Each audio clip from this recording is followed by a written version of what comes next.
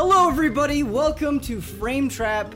I don't know about you, panel, but it's been a non-stop train for me. It's one thing. We got GDC, we got the Switch launch, we got all these games, and that might sound like I'm complaining, but all of it has been pretty awesome, and I'm excited to sit down and talk with you about it. I'm your host, Ben Moore. With me today, at the end there, the wonderful Daniel Bloodworth. Hello. The unfortunately sick Ian Hink. I'm feeling better. You feeling better? I mean, a little better than yesterday. I mean, the reason I said that is you said twice, I'm sick as shit. Yeah, So- but compared to yesterday, though, I'm Okay. like 100%. All right. You're feeling better. Uh-huh. That's good. And the dapper-looking Michael Huber Dapper? rounding it This is out. a shirt? Yeah, It's like it's a good shirt. I like It's it. just a shirt. It's from New York. Yeah. New York, USA. How old is that shirt? Christmas. Christmas. That's a Christmas shirt. Yeah. Who got? Do you know who got you the shirt? My girlfriend's parents. Yeah. Yeah. Here's a nice shirt. I think this. Yeah. Yeah. Flannel. I get Yeah. that. Class They size do. for Get our that daughter. every year too.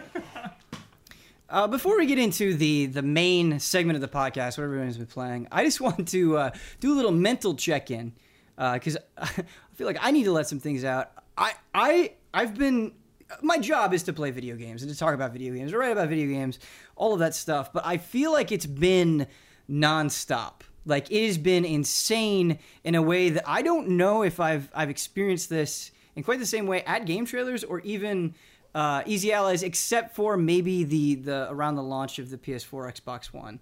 It kind of feels like that moment again. I don't know if it's just because of all the trips I've been taking, but like no matter what I'm playing, I feel bad that I'm not playing three other things. Is that kind of where you guys are mentally, or you're just riding it No, out? I mean, I've been in an awful place because I've been gone for a month, and in that month, with all the stress of everything going on, I haven't played anything, and all this stuff is going by, and I'm like, oh, I guess I might not finish Final Fantasy 15 for a little while. And then everything else that's come out this year is like barely touched it. I played For Honor like that. I got one match against you, and you killed me. Yeah, I am all in on one game at a time right now, and it feels great. I'm So, not letting okay. the noise affect me. Great. I'm not letting the zeitgeist affect me. Great. I'm picking a game, batting down the hatches, digging in, and saying, this is my game right now. I don't care about anything else. This is my game. and so And it you're feels forming good. this monogamous relationship with Yes. one game, Yes. and you're just saying nope Yeah. to everything Well, I'm else. sleeping with For Honor on the side. You know. Okay. For Honor is kind of my like, oh, I got like 30 minutes. I got an hour to kill, you know? Sure. Let's go. a little Slam fun. piece. Yeah. Yeah. But, yeah, I'm focusing on one game. It feels, it's the only way to do it right now, I think. There's just too much. And there's too many long games right now. They're all very long. Yes. They are all Yeah. very long. hours. Yeah, but the games that I'm playing, I do feel like they justify that length well. Yeah. But it's just, it's like, tough. whoa. It's an exhausting pace. I do have to say, Huber, I'm really thriving in this environment because a lot of what I'm playing is just excellent and it's making me Yeah. feel good. Yeah. It's like, oh, this thing I love is at a high point right now. But you are kind of taking over the top for me. And I don't think I've said this to you personally yet. Because I would say every 2-3 days I will get a message on Slack from you. And that's the app we use to communicate with each other. Where you'll just say, Yakuza 0, and it's like, oh, okay, I kind of put Yakuza 0 away a month ago, Yeah. but it's cool to see Exactly. that excitement from you, and it opens that excitement back up for I me. had that feeling with Neo. I still haven't started it, but it's Yeah. like, when I start it, everyone's going to be over it. So I'm gonna like bring it back, you know. You're gonna And, bring it I'm gonna be like, back! Yo, I felt like a spider. Everyone's gonna be like, oh yeah. Yeah. I'm just to the spiders now, actually, because I've been so busy. But Spiders.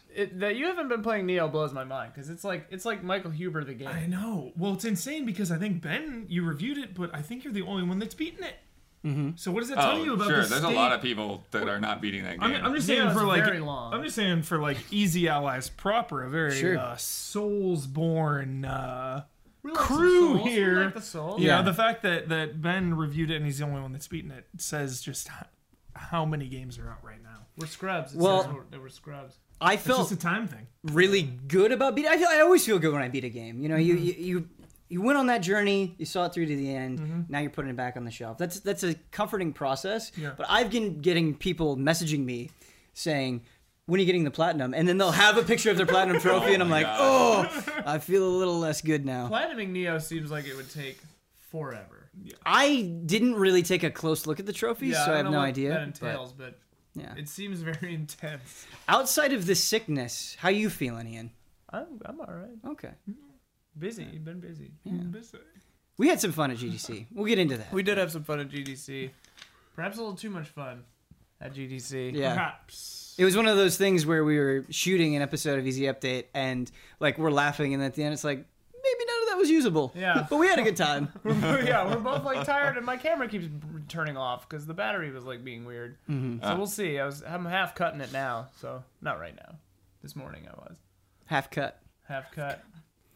Speaking of GDC, Blood, I feel like you and I were kind of rogue agents where you went and did your own thing, and I don't really know much about that, and I kind of went and did my own thing, and you don't know much about that, so we're going to kind of come to the middle here. We were competing indie showcases. Right. I was were. at the Xbox Indie Showcase, and at the same time, you were at the Nintendo Indie Showcase. Who will win? From the earlier conversations, I feel like you might have gotten the better end of that deal, but It was very good. I think that most of the stuff I played was pretty solid, pretty interesting.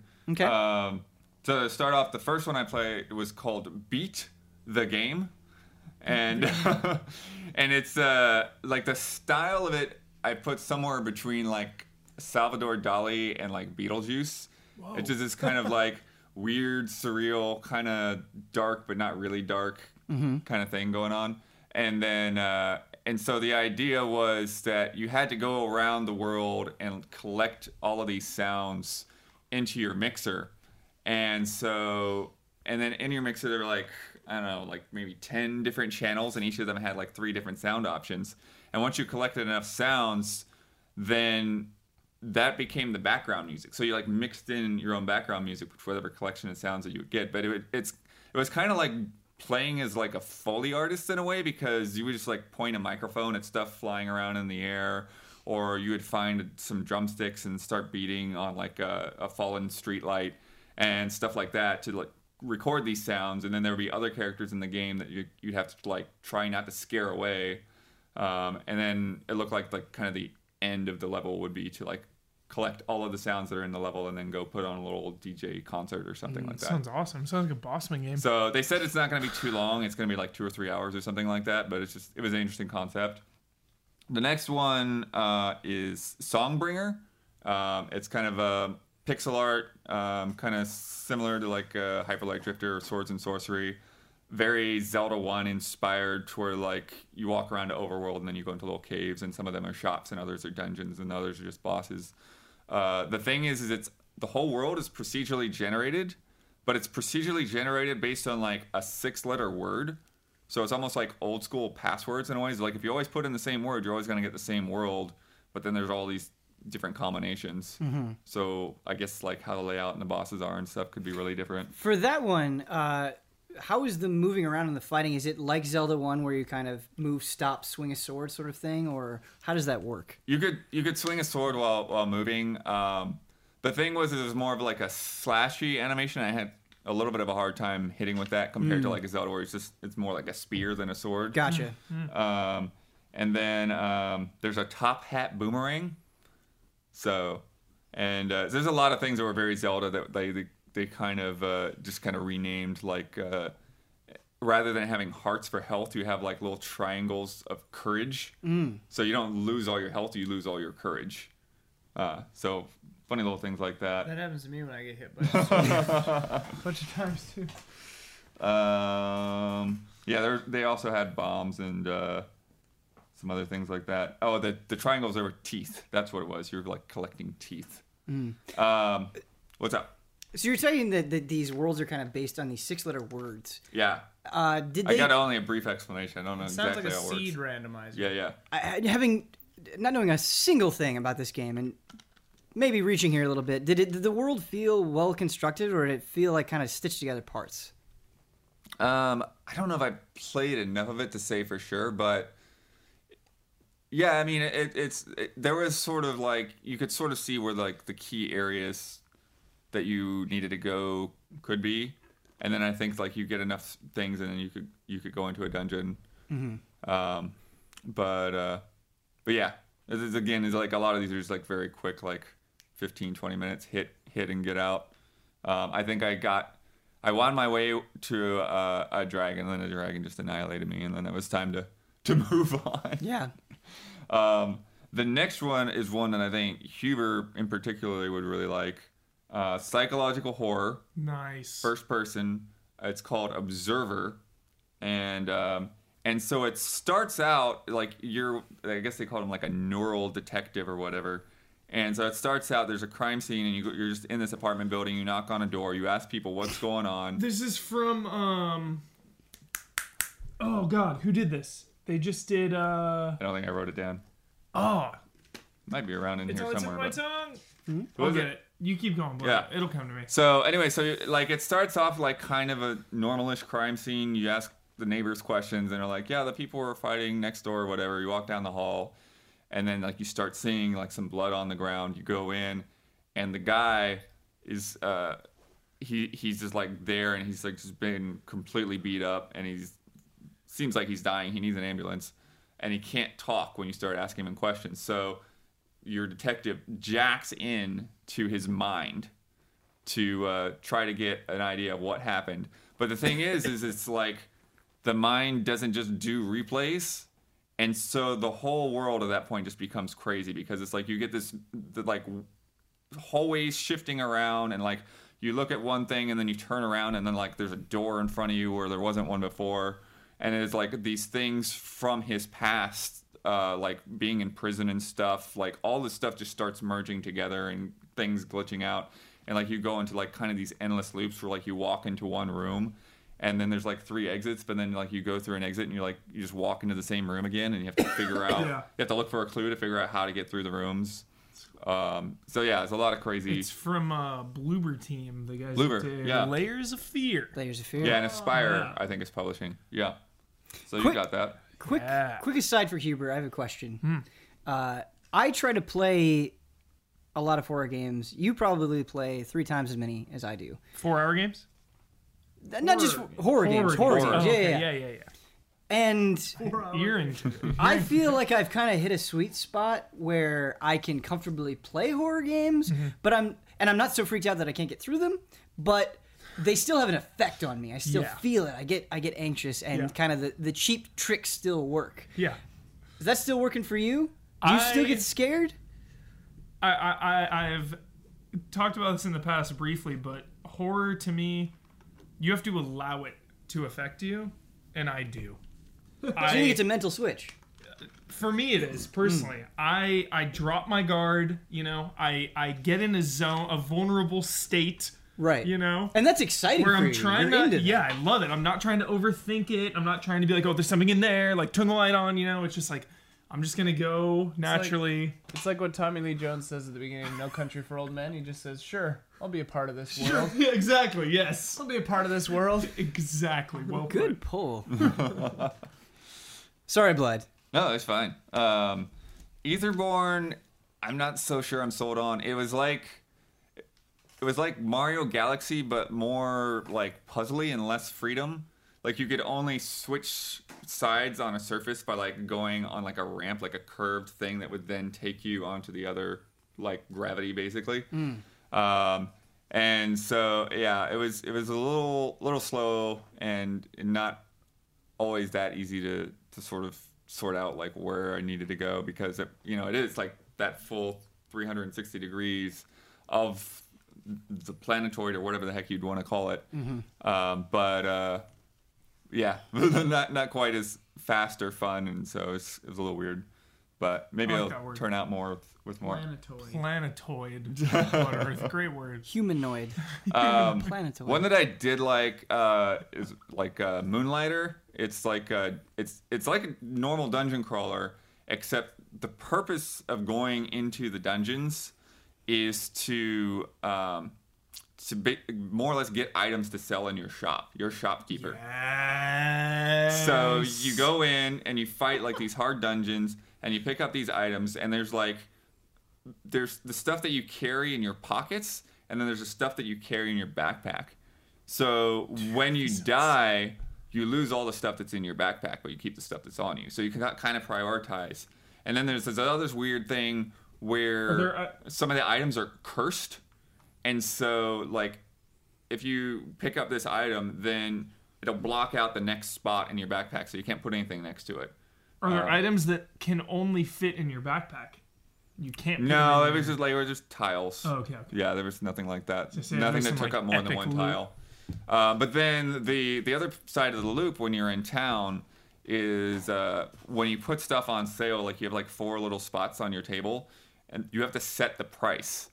And at first you have no idea what anything is worth, so you just put them out there and you stick a price on it. And then customers come in and you watch their expression, and like if they're like, then you know your price is too high. And if they're like super happy, you know your price is too low. So you gotta get that medium, like, oh, okay. So if you set it out for a low price, can they buy it immediately at that price, or can you be like, no, wait a second here, you seem a little too happy. I didn't know what this learn. should have been. Yeah. You gotta learn. But then the thing that Sounds starts happening awesome. is like things like go up and down in popularity. So you don't just get it. Like it continues to evolve over time based on the rarity and how popular something is. Oh, it You're sounds just so thinking good. economy. It right is now. economy of the game. Question about selling the stuff.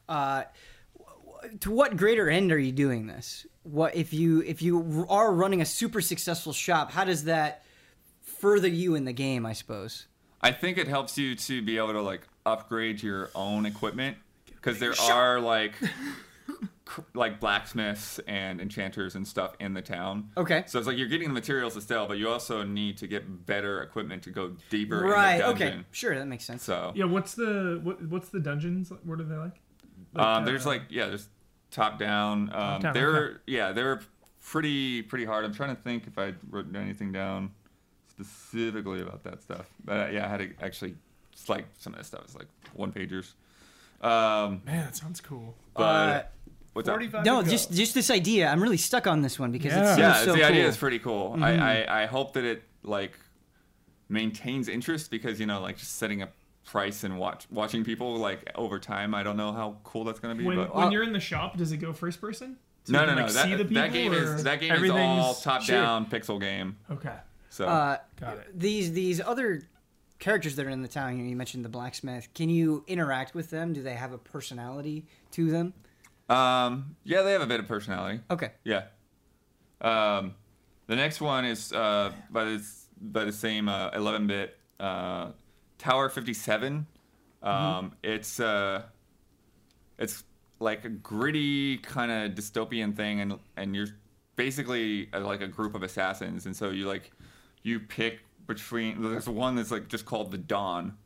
So that's pretty good. Like full on gangster. There's a spy. There's a scientist. There's a police officer, and it's like a co-op shooter. But we only playing single player, so it's kind of funny. Like I pick up certain weapons and like it's not doing anything. It's like it's just to hold the guy in place.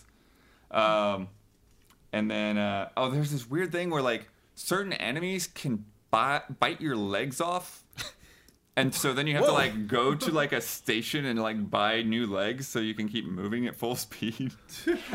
You got new legs. But you can Legs. keep moving without the legs. Yeah, just you kinda can keep crawl moving along. without the legs. But so I think you might have to try to get through like in one shot because basically when you pick like your group, like when you die, then like that character's dead.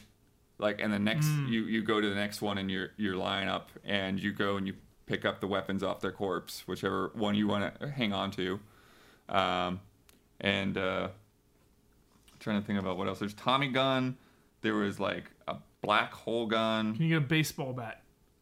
No, they're pretty much all guns. So there might be a baseball bat, but I don't think I saw it. Quick question about all of the games that you saw at Xbox as the whole. Ian and I went to ID at Xbox at GDC last year, and I remember seeing a lot of things and being very impressed. And now, a couple of those titles that I was extremely excited about still haven't come out. And that kind of got to me. And what was one of the things that was nice about the Nintendo event is I would say the majority of games were coming out in the very near future, within a month or 2 months of right now. And so that was kind of reassuring, knowing that they had very much pinned down when these games are coming out.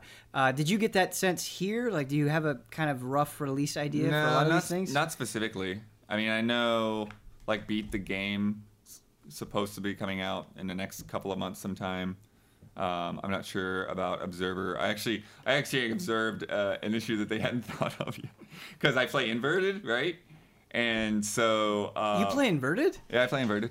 I knew Jones played he's a Inverted. monster. He's a Joneser. So it's funny because I set it to Inverted, but they didn't just have the camera inverted, they had other controls inverted. So like to push open a door, I had to pull back on the stick. So I was like, Whoa. I let him know about that. I was like, Yeah. hey, you guys gotta think about that one. Have you played Inverted like from the beginning, or was Yeah. it something you switched to? Okay. Yeah. Yo, you were talking about games delayed. I think of Cuphead. Yep, and that was Yep. one of the games. But I think and Cuphead, like, Below. they completely changed Whatever the happened to game design, Below? right? Below? Do you remember that one? Right. Yeah, and I mean Below that is was always we there, were yeah. we were talking about that at the Years onset of the ago. Xbox One. Yeah. Yeah. Well, Cuphead, they added levels Yeah. because literally every person who picked up the game was like, "Oh, this Everyone. is a cool demo. I can't wait to see Everyone's- what the real levels are like." And they're like, Yeah. "Oh, it's just a boss rush." Yeah. And then every single person was like, Oh.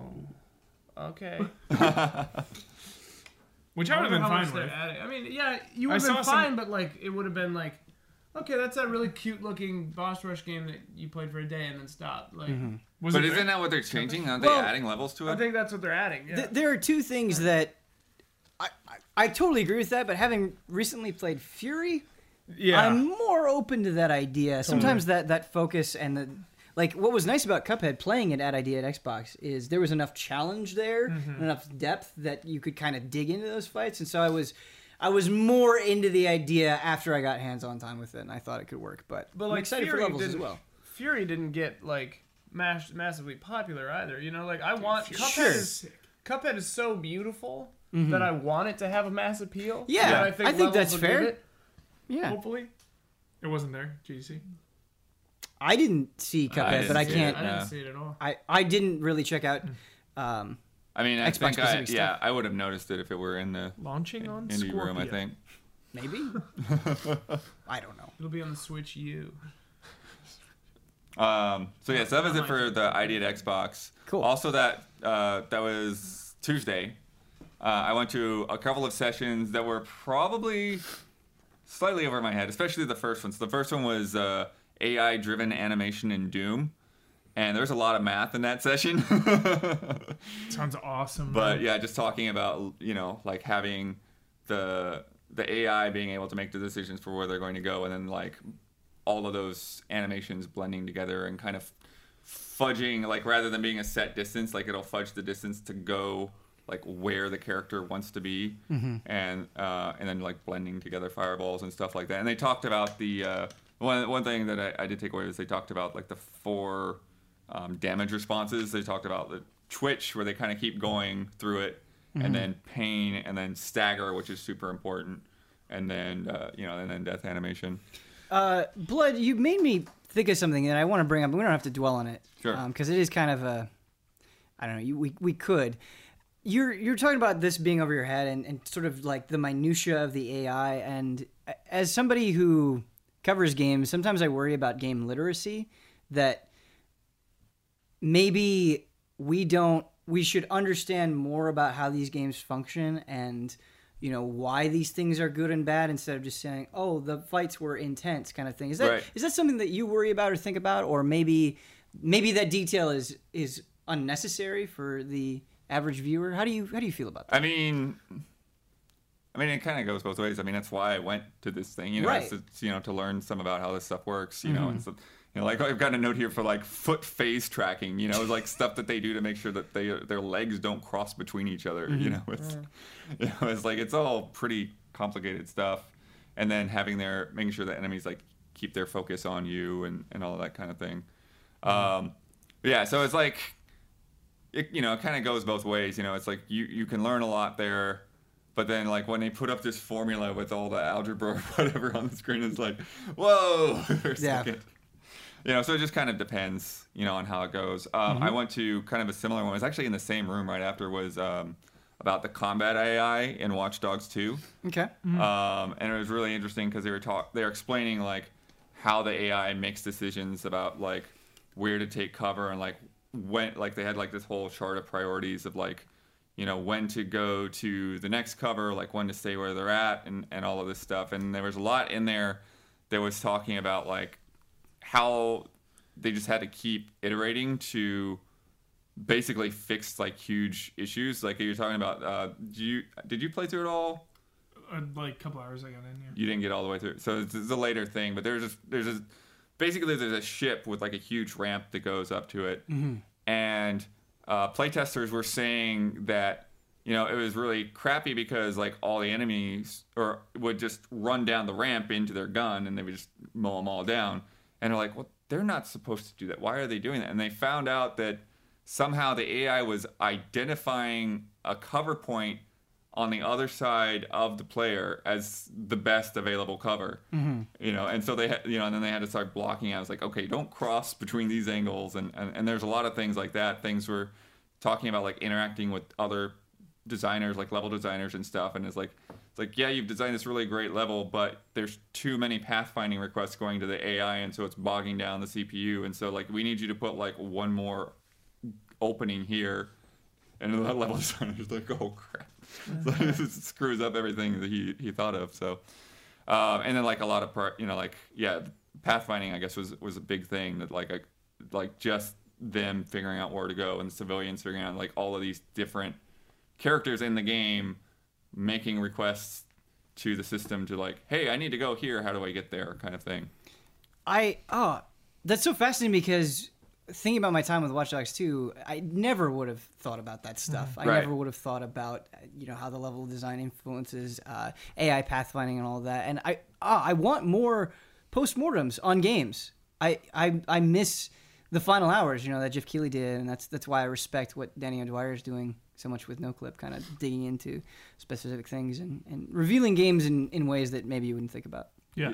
And they also talked about when you're in kind of the unreachable state. So, like, when you get up on a scissor lift or, like, on another building or something, and, like, the AI they can't get to you. There's no way to get to you. There's no cover point that's an advantage for you. And they're talking about, they basically, they would go, like, into cover after you miss 2 shots from, like, a sniper rifle or whatever, or 1 kill. And then they would basically just hunker down and not move towards you, not get out into the open. So then you've got to, you know, think about moving position. So Cool. Very cool. It's very cool. yeah, I talked about that stuff. And then I've got a great Zelda talk that we'll talk about later. Later in the week, I saw a game called Genesis, which I think Ian would be into. What's the one you streamed lately? The space Elite game. Dangerous? Oh yeah, Elite Dangerous. So this is like you're managing a space station, but you're also, like, trying to find. You're trying to find, like, that world to populate or whatever. But you start off with, like, only 5 crew members, but then there's, like, all of these different modules that you can build onto your station. So there's like the greenhouse, and then there's, like, you can do, like, social modules for, like, a bar and stuff like that. And then one of them is, like, a cloning module. Sure. And so you then, like, clone your crew members, but then you, like, infuse them with, like, alien DNA to, like, give them different attributes and stuff like that. And then you send them on, like, different away missions to planets, and they come back, but you've got to, like, set up turrets in your hangar because sometimes they come back with, like, spores and stuff hanging on, and then the guy's, like, whole station, like, got infected. There were all these eggs and stuff in the vents, and he's going around, like, Spans. Yeah, dude. he's going around, like, trying to clear the eggs, but then he didn't do it quickly enough, and so, like, his crew members are turning into, like, these golem things and attacking him, and, Sounds like, very things are stressful. setting on fire. It's and first person? yeah, it's first person. Whoa. Although all of the terminals and stuff that you interact with are like MS-DOS. Oh, funny. Kind of had that, Like that Event aesthetic. Zero, kind of. Yeah, so I think it was really very much going towards like the original Alien kind of vibe, Yeah. taking on that aesthetic. And then I played some Ukulele. Mm-hmm. I played a little bit as well. Yeah, very, very, very little. And How's it shaping up? It's actually shaping up quite well. I think so too. Nice. Good. I read an article on Waypoint that I thought was interesting, saying how the game kind of opens up and suddenly you just immediately have a ton of things to collect. Yeah. And kind of questioning that, maybe overwhelming the player too early. And I kind of had the opposite response. Maybe it just worked in the demo setting, but being plopped into that world and looking around like, oh, I want to go there, or I want to go there, it reminded me of how I felt while playing Gravity Rush 2, where I wasn't necessarily trying to get through a level. I was just having fun finding things. Yeah. And to me, that feels very true to their premise of we're making a spiritual successor to those 3D platformers that you love. And so it seems spot on to me. Yeah. I thought that the controls were really tight, and you know, like I'd hit some switch and had to go through some rings, and you know, I had to attempt that a couple of times, so it wasn't super easy. Right. And then you know the character design stuff is done really well. There's these weird, like there are these. It's almost like making fun of all the old school platformers and Mario games and stuff, because they're just these eyeballs that bounce around and then attached to an inanimate objects. So they'll like jump onto a barrel and then you'll be fighting a barrel. Oh, cool. But then if you smash the barrel and don't kill the eyeballs, then they'll jump onto a crate and you'll be like, it's kind of That's a really good idea. yeah. Game looks really good It visually does. too. I really like the way it looks. I also like, in the demo that I played, how many movement options I had immediately. I can roll around, I can glide, I can, I've got this tail whip attack. I just felt like right away from the minute I put the controller in my hands that I could just very easily navigate this world and poke around at things and try, like you were saying, where I had this platforming challenge where I failed it a couple times, and you have that moment where it's like, can I do this? And then you just do that one little thing different and you get through it, and it feels really satisfying. Also, that bat and that lizard both look thrilled to be there. They do! They're both just like beaming smiles. Yeah. I'm like, man, you guys are having a blast.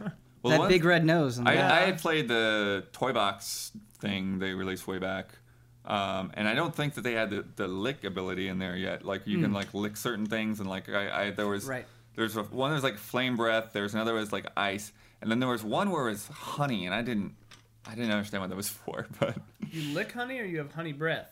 you lick honey and then like you absorb Oh. like get a I weird feel like power. it was like turned all yellow or something like that. I don't know exactly what it was for. Somebody else probably knows from one of the Your other allergen previews. resistance probably to the... You're gonna try to play some of that preview maybe before it comes out, right? Yeah, absolutely.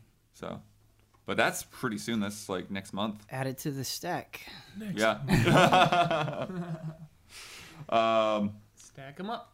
And then two of my favorite panels I went to are like retro panels.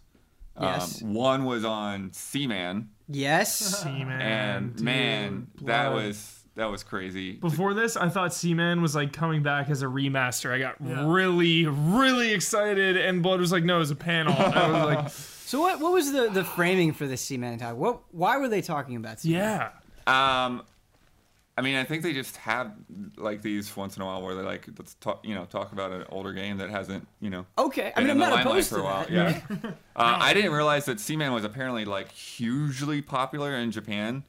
Like it was a big deal over there, and like did pretty well on sales.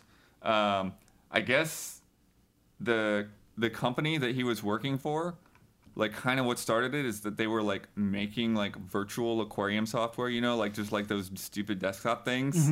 And so like they already had like fish all over the office and that kind of thing swimming around. But then he's also inspired by like there's a Japanese comedian that would like look directly at the camera and kind of like make fun of the audience. And then sea monkeys apparently always terrified him. And so he kind of put all these things together, and one of the things he was talking about was early on he like showed some of the first sketches to his wife, because like the whole idea of like having a face on a fish, and she was just like, oh, that's gross, or whatever, and and then a couple of weeks later she came back to him and she's like, well, how's that thing going? He's like, oh, I thought you didn't like that. It's like, I said I didn't like it. I didn't say I wasn't interested in it. Right. Yeah. And so that became like one of the whole goals for the project is like, let's make people hate this. It is very unsettling. Yeah, it is. It's like, because he said like the opposite of love isn't hate, it's disinterest. So if we make people hate it, then they'll be interested in it and maybe they'll buy it. It's a gamble. Yeah. Didn't really work out. So and Gambling-wise. he apparently Sales-wise. like did like all of that writing, like all the stuff that Seaman asks you and stuff. Like he wrote all of those scenarios, and he thought that like that would make the most sense just to like to stay in that character rather than having like a team of people that like one person just like whatever that crazy personality is, it's gonna come from him. And you could talk to Seaman, right? Yeah, you Yeah, talk like to with it with the a microphone. microphone, and it would Yeah. start asking you like invasive personal questions, and you know. Man. That's kind of the brilliance of it, because it is so weird, so grotesque. It can say anything to you, and it doesn't feel. It might Yeah. feel wrong, but it doesn't feel out of character. Yeah. Yeah. Oh, we need more Seaman. And he was know. talking 2 about came out in Japan, and part right? of Wasn't that. there a sequel It only also in no, Europe? it also Europe and Japan? yeah, I think it was Europe I don't and think Japan. it hit the States, alright? I actually have a copy of Seaman 2. Seaman 2! Yeah, we should play it. We should do a Seriously. Seaman retrospective. Oh, and then part of the like invasive questioning I is could be like wrong he on that said, release, but no one's uninterested in themselves. Oh yeah. yeah, So that's that's where it comes That's in. true. Is like it starts asking you questions and you start telling it your day, and then Yeah. and he said he heard all these stories about people that were like out at the bar and like I gotta go home and feed my seed man, or like would take their Dreamcast with them so that they could keep their Steam Man alive. See, and all that's that. perfect for the Switch. Yeah. I really You just take Seaman with you to the bar at the Seaman Switch. would do really well Do on the you? Switch. do you think you're just cool with busting out? Flip this up thing? that kickstand, be Yeah, like, yeah, yo, yeah. check out my Seaman. Can you This imagine the offensive looks that little you would monster. get? But here's the thing: is he said it right at the beginning of the talk, because like some of the other games he made were like Sim Tower and Odama. Do you know Odama? I do know. Ben knows Odama. Odama. Yeah. Odama is like a real-time strategy battle with a giant freaking pinball in the middle of it. Yep. So you shoot a pinball out to like mow over the other troops, but then you have to try to keep from mowing over your own troops, and so you're yelling voice command at your troops to like go left or go right or attack Oh, or weird. yeah. It's craziness. It's it's only on the GameCube. I only played it at E3. I never actually played the final game, but he showed some of that. But he's been out of gaming for a few years. But he's talking about now he's working on some weird thing related to Bitcoin somehow.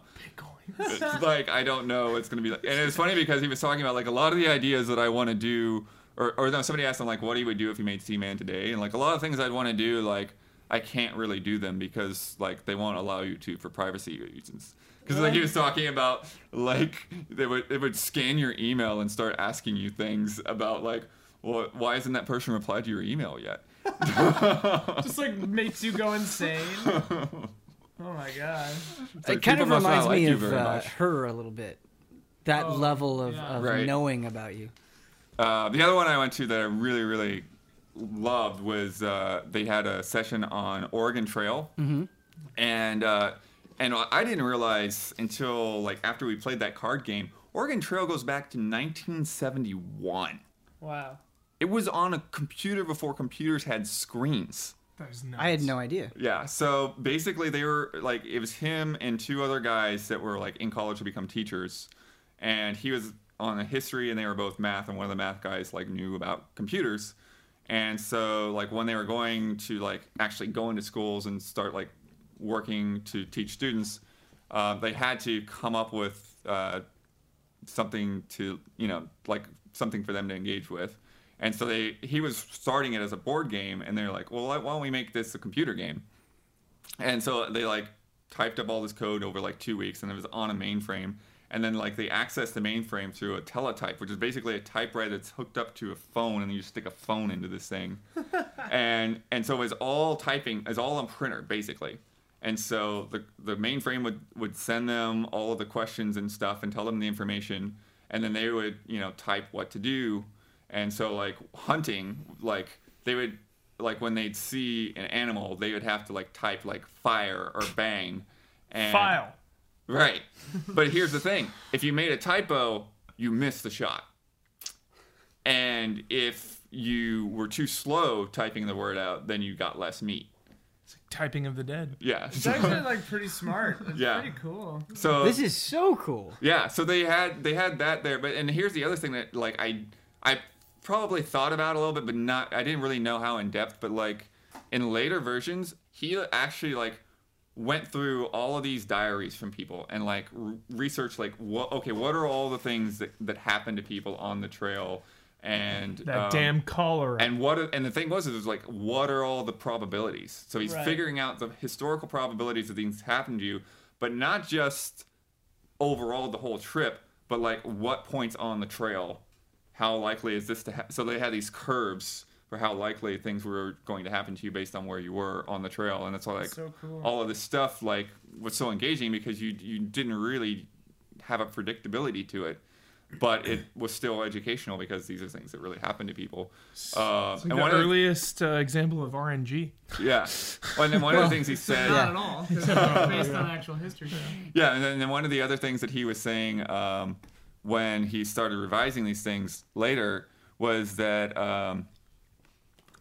originally like because of Hollywood and stuff like that, like the Indians were just always like Indians attack you, and like that was just like a bummer thing that would happen to you. But as he researched it more, it's like actually the Indians helped people more than they attacked, you know. And so like added all these things where like Native Americans would like show you the right kind of thing to eat, or like tell you to avoid that area and that sort of There's thing. fresh water over there. Yeah. Or that kind of thing. So it was really interesting because he went through all of that stuff, and then he got into like the history of like the because it was all done through like the Minneapolis or the Minnesota school system, and it evolved as basically as technology evolved through the 80s and 90s, and he calls the iPhone version an arcade version because it doesn't have any of the historical stuff. It's just like whatever. God, I love That's the Oregon Trail. RNG. I love it so Yeah, much. that's RNG. So that was super fascinating, and there's like a whole bunch of other stuff in there. Couple other games I played before we wrap up. I played Formula Fusion, which is from some of the ex-Wipeout guys, so it definitely has that Wipeout feel to it. And the main difference between that and some of the other ones that I've played recently is they're putting a lot of emphasis on like customizing your vehicle.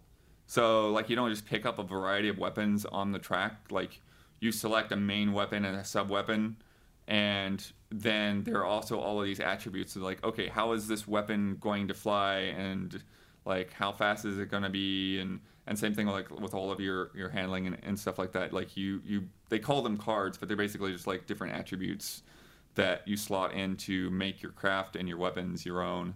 And they also talked about doing a lot with the replay editor and like really being able to do a lot more replays than most games do. So putting emphasis on that. And then the last one I can talk about right now is Snake Pass. Snake Pass. Snake Pass. Okay, Snake Pass was like everywhere. It was. It had to be at like 6 or 7 different places. Mm-hmm. I saw it was at Xbox. It was at Switch event. Mm-hmm. It was at Indie Mega booth. Yep. It was at the Unreal booth. It was somewhere else on the I saw it somewhere else. floor. Yeah, I mean, there's a couple Yeah. more other places. It was crazy because we checked into our hotel, and then we had the first day of the event, and then I didn't get back until late at night. And I was very, very tired, and I opened up my door, and they got a Snake Pass demo in my room. And they wouldn't shut up. I'm trying to go to bed, and Snake Pass. I believed it. I'm for- sorry. Took For me a a second, lot, like, Sorry wait, for this that, is a joke. everybody. for a lot longer than I probably should have believed that. But yeah, so Ian got the story at PSX. Like the guy was basically, he was a little Big Planet designer. He Yeah. designed basically levels. He was just a player that designed levels in Little Big Planet. It was so good that they hired him at Sumo Digital. The dream. And I guess like they had him like working on they challenged him to make something in Unreal, and so he started working on a rope, and somehow like something that happened with the rope gave him the inspiration to make this snake thing. Got physics and it looked like a snake. And I guess he has like a biology background, so he's like really like trying to make it like deal with like how snakes actually move and the muscles and things like that. And so he had to like learn along the way that he had to fudge some things because like it's a snake can't just go in a straight line. It has to move back and forth, and there's still like that element, like that's core to it, that you've got to undulate, I guess, to move forward. But it's not as unforgiving as like some of his earlier prototypes. Well, and he also said that the first snakes that he made in the game were like really realistic looking, and they were just terrifying and gross, and everyone was like, ah. So then he made it a lot cuter, and everyone was like, yeah. Snake Pass. Yeah. I think somebody said, I can't remember who it was back at PSX, but somebody was like, you should make that a mode. I think Bossman said that. They're like, make that an unlockable. Like after you beat the game, unlock the realistic horror mode, terror snake mode. Yeah. Anaconda. Yeah. But yeah, so it's 3D platformer basically. Yeah. And you try to collect the keys in the world. And there's a lot of out. stuff to collect. Yeah, you've got keys, you've got orbs, you've got coins. But the keys are all you need to like get to the next level. Yes, and that's one of the things that I love about it is because the movement is the whole point. You're just trying to figure out how to contort yourself to get up everything, and it's a constant struggle. If you kind of get into a groove, you have a bunch of extra stuff that you can chase after. Yeah. But if you're getting frustrated, those keys are easier to find than a lot of that other stuff. You can just move on and feel good and kind of refresh yourself. And I think that was a very smart decision. This feels like an evolution of nightmare physics games like Octodad or QWERTY or whatever. I'd say that's fair. Yeah, where it's like it's still that kind of, but it's actually like they intend you to actually play this game like a game too. I played more Octodad than I played this. I just played a little bit of a demo, but I felt like my objective and what I needed to do was clearer than an Octodad. Like I was getting less frustrated than something in an Octodad. It's more of it is. Octodad is like, haha, this is weird, and Snake Pass is like, this is weird, but it's an actual game. Yeah. What I was worried about and what I was waiting for in my demo is like, oh man, I'm struggling just getting over this hill. I can't wait to run into enemies that are just gonna aggravate me and do the whole thing. No, they're just focusing on you getting through obstacles. There's nothing getting in your face, blasting lasers at you, or trying to jump on you or anything like that. And I also appreciated that very much. Yeah, but yeah, so like just to let the audience know, like a lot of it is like the simple stuff is like there's like these bamboo structures, so like really thin structures. So you kind of have to like do the twisting, the slithering thing, and then the snake your thing. Way up it. Snake your way up, and then you also have to like raise your head. And then like coil yourself around things so that you don't fall off of things, and then work your way in the direction you want to go. And so it can be like this really crazy mental game, because at one moment I'm like, oh, I've got this, and I'm like, woo. Yep. And then I'll slip off of something and I'll try to go do the thing I just did, and I'm like, what? Nope, I'm over. Where the heck am I going right now? And it's like it's gonna take some practice to like really get that game down. There were a lot of obstacles where, like you were saying, you had those bamboo shoots that you saw what you had to get immediately, and then it was just the 5-minute, 10-minute long process of figuring out how to push the buttons and contort yourself in such a way to get there. But there were also, what I really appreciated, pickups where you couldn't be meticulous about it. You just kind of had to just shoot and launch off and try to go for it. And I appreciated that part of it as well. There was enough variation in the obstacles to make it interesting. Nice. So Snake Pass. Yeah. I think Snake Pass is... Keep an eye out for Snake Pass. Yeah. Well, and David Wise. It's not easy. Everyone that watches Bossman knows about David Wise. Yeah. So. David Wise doing the music. Yeah. Mm-hmm. But so GDC was it was good. I specifically booked us for not that much so that we could get around and say hi to people, and thanks to everybody that walked up and said hi. It's a lot of different people that just came around, and and then seeing people that because we're not in San Francisco, we don't see very often, like Greg Miller and Victor Lucas and Jason Vandenberg, and so. Ian, you were also at GDC. Sure was, man. What did you see? What inspired you? What changed your life? Some stuff. Oh, I just realized I meant to go by the Patreon office, but because it was like around the corner. Oh, sure. I meant to go in and be like, "Hey, thanks." But anyway, Yeah, I actually forgot to tell you about this one beforehand. I went to a Salt and Sanctuary post-mortem. Nice. wow. That Yeah. was actually pretty cool. And it was just them talking about the process and, all that stuff. And Sorry to interrupt you. it happens every time I talk. It's okay. Did anybody beat that? Did you guys beat that? I got, I think, to the end boss. Okay. And I haven't finished. End boss. I think so. And you I hung think it up? it's the end boss. No, I just something came out Yeah, that I yeah. started Life playing. happened. Okay. Yeah, I mean, some other game. I remember distinctly some other game happened, Okay. and then I was like, I'll finish this in a minute. But that other game was like Dark Souls 3 or Bloodborne or something. So I was like, I think it was Dark Souls 3. yeah, I was like, okay, that itch has been scratched. What was But, the takeaway from the Salt and Sanctuary post-mortem? I liked it. Some of the cool stuff was that like he sketched the whole world map in a notebook, and then that basically became the game. Like the conception was that. It was pretty neat. Did Did he have it those sketches? They showed him. Oh, it's so cool. was it pretty 1-to-1 from the sketches, or were there alterations? That he said it was like weirdly pretty similar. Very cool. And I mean, it's just a husband and wife team making this entire game. Just the two of them. And it was interesting because they showed.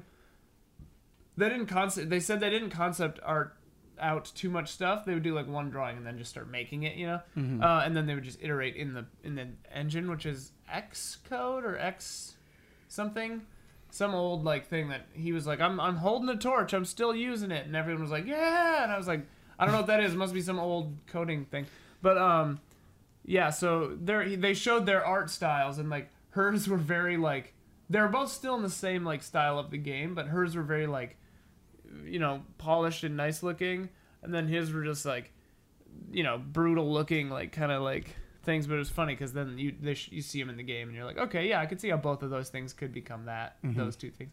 But yeah, that was cool. It was mostly just talking about like how to work as a husband and wife, and like how to manage your time and all that kind of stuff. And then I listened to a Reigns post-mortem, or not post-mortem really, but like it was like a Reigns about the phone game Reigns, where you're ruling a country as a king. I have not heard of this. Oh, really? Mm-mm. It's a pretty good game, actually. And it's like Tinder mechanics, where you can swipe right or left for yes or no. And so a bunch of advisors come and ask you questions. Tinder mechanics. Yeah. I mean, it's gamified. That's Tinder's a game. It's not a dating app. But the Reigns is like, like your advisor on the war comes and says like, hey, the people to the south are getting pretty weird. Should we like, up our garrison or whatever? And you say yes. And you have 4 kind of parameters to keep an eye on. I believe it's religion, like the popularity, like the populace's health and all that, military might, and financial stability. And the interesting thing with the game is you lose immediately and your king dies if any one of those 4 meters gets to the bottom or to the top. So you can lose from having too much money. So it's like you were at a party and you choked to death and everyone was so drunk no one noticed until the next morning and stuff like that. But he was talking about like the procedural randomification or whatever of the way that he told the story. And it was really cool how he did it. So like instead of a branching path narrative, certain situations would allow it to pick a card randomly from a little bag of cards. He called it like a bag. So it was like these bunch of cards are possible to be picked here, and there's 770 cards total, I think. But these ones are weighted more and stuff. It was just cool. He was talking about that stuff. And then I played. Real quick, Uh-huh. for you guys that saw these sessions at GDC, Yeah. Yeah. just out of curiosity, did you ever have that moment where you thought to yourself, maybe I should toy around with game design ideas? Oh, I I'm know you constant, do. yeah. I mean, during those talks, I was like writing down notes for a game. Were you? Yeah. Nice. I was like, oh yeah, I just got a cool. And it's weird because they were like things that had nothing to do with what was being talked about, but like. And then I listened to an hour-long group of talks, the 5-minute talks called Indie Soapbox, which were largely phenomenal. Like most of them were very good talks, and those are about like how not to burn out or how to do this and that, and like or just interesting, funny things, and it was really good. But yeah, I was like putting down notes all the time. I was like, oh yeah, I should do this. Like this would be really cool to have happen. Did you have that inclination, Blood, at all, or? No, I don't feel like it makes me want to be a game designer or anything necessarily, but it's just, yeah, definitely, I just find it fascinating, like Sure. seeing the process, seeing how all this stuff connects, and like why people do things that they do and like everything that has to go into making that stuff happen. Yeah. I also love the waves that you see, because last year so much of GDC was focused on VR. Oh, and yeah. then a few years back everything was about mobile, and, Yeah. and seeing those shifts in technologies. Yeah, It yeah does- VR is still a very big presence, probably even Absolutely. a bigger presence than last year. VR's a bigger presence, but it feels more serious now. It's not like, look at this Right, crazy new right, gimmick. like- It's just like, here's VR. It's part of the video games. We're living in it rather than looking forward Right, to it. right, Yeah. right. And it does feel like with the Switch and the weird amount of good games coming out right now, it does feel like video games are back, kind of. So like GDC was very. I gotta think exciting. about that. Video games are or GDC was very exciting because I was like, yeah, man, a lot Yeah. of this stuff just looks really cool, and I'm really excited about it. And like a lot of really good, great Just stuff anec- just came out. Anecdotally, there was, being at GDC with the onset of the Switch, hearing people in line talking about it, and then Oh, yeah. developers talking about Yeah. it, that excitement was very infectious, for Very sure. for real. So I saw a demo of. Let me try to get this right. Nope, I'm already screwing it up. Heart of Emberstone, The Gallery, Episode 2. Yes, I believe that's right. That's a mouthful. It is the second part or sequel episode of the Gallery series. The first one I think is called Call of the Starseed. The Gallery episode 1, maybe something to that effect. We played it on a stream, and I didn't realize how short the game was. That game's like an hour and a half, 2 hours. The first one. Okay. So we got through like half of it on the stream. All right. And I intend to finish it. So what? It's a VR game. Okay. Myst-esque kind of puzzle game. Mm-hmm. You teleport from place to place in that VR style. And if I'm honest, like Please. and an ally, Steven Blomkamp, is working on it, working on these games. And when we were streaming the first part, I was really enjoying it. I was like, man, this game is really cool, but like, I'm okay. I'm like, whatever on VR. I think it's cool, but I don't really want to do it. I don't want to invest in it. I don't want to like spend the time and money to do it. And so like when I was playing the first episode, Starseed or whatever, like the first half, because things start out very normal, very within our realm, of earthly, things. And I was like, okay, this is really great. I wish I could just, play it on a computer, normal, like Myst or something, like click around, whatever, not VR. You thought the VR was getting in the way. I thought the VR was getting in the way. And playing this demo, it was like a 4-minute whatever demo, one puzzle and then a little cutscene and then it ended. So I did the puzzle, and the puzzle was cool, and the puzzle involved moving things down this little like, I don't know, laser kind of tunnel thing, and you had to avoid other things moving to get past. And no, Laser they're not puzzle. lasers. They're not lasers. They're Okay. like red. It's like a red platform Okay, that you okay. couldn't touch the little bead that you were trying to get. You had a key and you were trying to get it into like the slot, Cool. and there were red kind of discs in the way. I And, think that should be a bet consequence for Huber, is we find the Play worst laser laser puzzles. puzzles in video Yeah. games and make him go through Yeah. them. Maybe He that's has too to- harsh. He has to design a laser puzzle in real life with actual lasers. But the cool thing about it being in VR for this puzzle was, so it's like kind of a lock picking mechanic, where you had these things going around and you had to like get around them to get. And so like the first time I did it, it's kind of like Operation, and you're that's like trying to fun. put it in, and I was like, ugh, I wish I had a better angle, and then I was like, oh right, and then I just went like this, and then I was just like, no problem. So that was really cool about VR. But the best part of it is at the very end, this like hologram character comes out, and she stands on this platform in the middle, and she just goes, hey buddy, I need a lift, wake up, and then in real life the roof of this room I'm in just kind of opens up like a flower, just comes out, and then this giant thing comes out of the mist and like looks down at me and he's like, whoa, and then he picks up the room I'm in and starts moving me Wow. somewhere, and then the demo ended. But I was like, okay, all right, I see why they did this in VR and not just on a TV, because like if you see that on a TV, you're like, oh, there's a big guy, but on VR you're like, whoa, I'm tiny. Yeah. This thing is massive. So it was pretty cool. That was fun. So I gotta finish that first one over here on the Vive, I guess. Quick VR question for you, just out of curiosity. Hmm. Have you played Resident Evil 7 in VR yet? I have not. Okay, I don't love the PSVR. sure. I think having played the Vive, I'm like, clearly the Vive is like much more solid. Like I'll get a little woozy on the PSVR, but I won't on the Vive. Just knowing how enthusiastic you were about PT, that is something I'd like to try. I would be horrified. It's horrifying. Yeah. Yeah, I'm only like partway into RE7, but yeah. Yeah, and I want to play Elite Dangerous in VR. Speaking of Elite Dangerous, I think that would be really cool. Then I played on the floor, I played Absolver, which is sort of like that Soulsy, make your own martial art, like For Honor-y kind of thing. I only played it for a little bit, and then I kind of like ran through the end of the half of the demo, because at the demo that they had on the floor, you know, it's like a tutorial, you're learning all these things, and it's early, it seems early. The game seems pretty early. Was it overwhelming? Were there a lot of mechanics? There are a decent number of mechanics, some of which I just either missed. Sometimes dialogue, you just would like skip 3 things of dialogue because I must have had a button pressed or something. It would just go, and I was like, okay, I don't know what that said.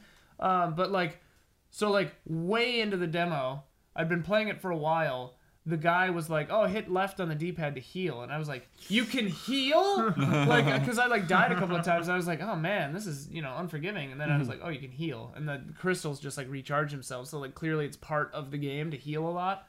So that changed things. But the cool thing was at the demo that they had set up, after you get through all the little demo and the tutorial and stuff, you face off 1v1 against another human player. It like matches you randomly. I think in the real world it would just match you randomly against somebody, and whoever wins 3 is the winner. But there was this woman playing in the unit next to me, and the guy was like, all right, well, here, he was like, you just sit tight, and he was like, just run past these guys and go up to that glowing thing, and then you'll fight her, you know. I was like, okay. You know, so I like skipped the last half of the demo and ran over there. And, you know, she destroyed me. I won, like, 1, and she won 3, you know. But it was a lot of fun to, like... they had cool mechanics where you can choose and make your own combos. This seems like a game where you have to get down into it and be like, how does my brain work?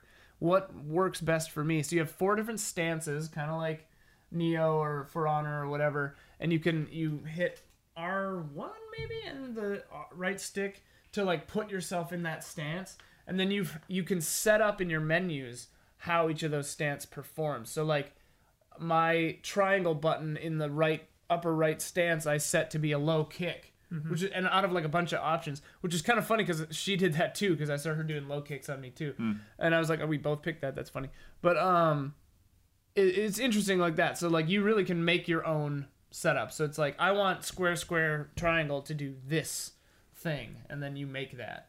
So it seems like it'd take a lot of work to get where you want it to be, but it seems pretty cool. And I like that though. yeah, it's Sounds cool. like wrestling games, like Kind some of, of the, yeah. the old. I was thinking Make your own of, character, and like you can make your own combos. It's like, Yeah. all right, I just want to have like a jab hook or something. Yeah, And yeah. It's like, God Hand is very much like that as Oh, well, yeah, where you God can Hand. make your own sequences. And this one is cool because it had you can get weapons and stuff, swords and things like that. But if you hit the other person hard enough, they'll drop their weapon, and then it's just there, so the other person can pick Oh, it up. nice, yeah. So like the time I beat her, it was a good fight. We were both in it for like a long time. We both healed, like, and if you interrupt the heal, you know, it stops it, Yeah. and like it was very intense.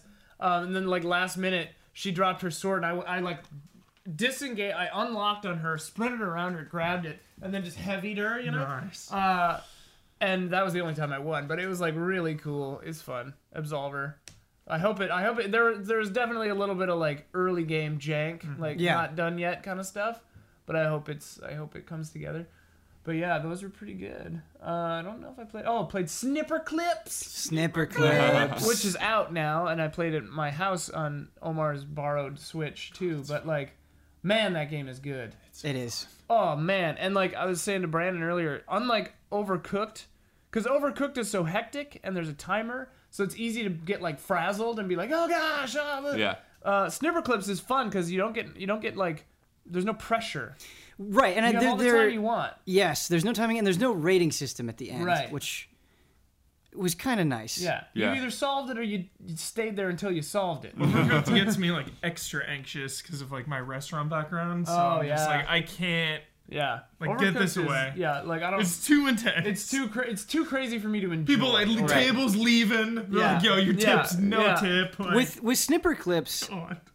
playing it with a totally different person is a very new experience because how they want how people want to solve it Yeah. is different person by person. And you saw that during the stream, which was Yeah, great because you yeah. had Damiani who's like, nope, we're not cutting. We're just reinforcing every single puzzle. And then you have a Jones who's very good at making like, no, we're gonna do a perfect star and put you over here, and just your individual personality comes through. Yeah. That's really cool. It was pretty. Yeah, it was pretty funny because I played at the New York event, and so when I saw those first couple puzzles come up, I was like, oh yeah, I know how to do this, and then like Steve's like, oh well, they're not gonna do that thing. Yeah. They solved it anyways. Solved it a whole other way. So I think that's good that it's like the puzzles aren't so restricted to like this is the right way. Right. Right. I mean, like the one that you and I played together, Omar and I solved it a completely different way. Which one? One of the getting the pencil in there, or like Yeah.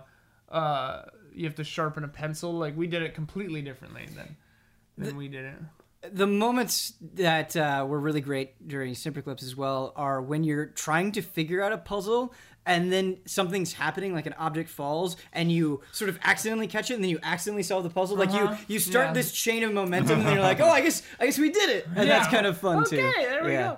go. And then yesterday, because I was sick, I spent the first morning working on some stuff, and then I was like, oh, I got like 3 or 4 things to edit, And then I wound up just laying on the couch watching Omar play Zelda for 7 hours. Did you play? I played, The Legend of for like Zelda 2 Breath of the hours, Wild. I think.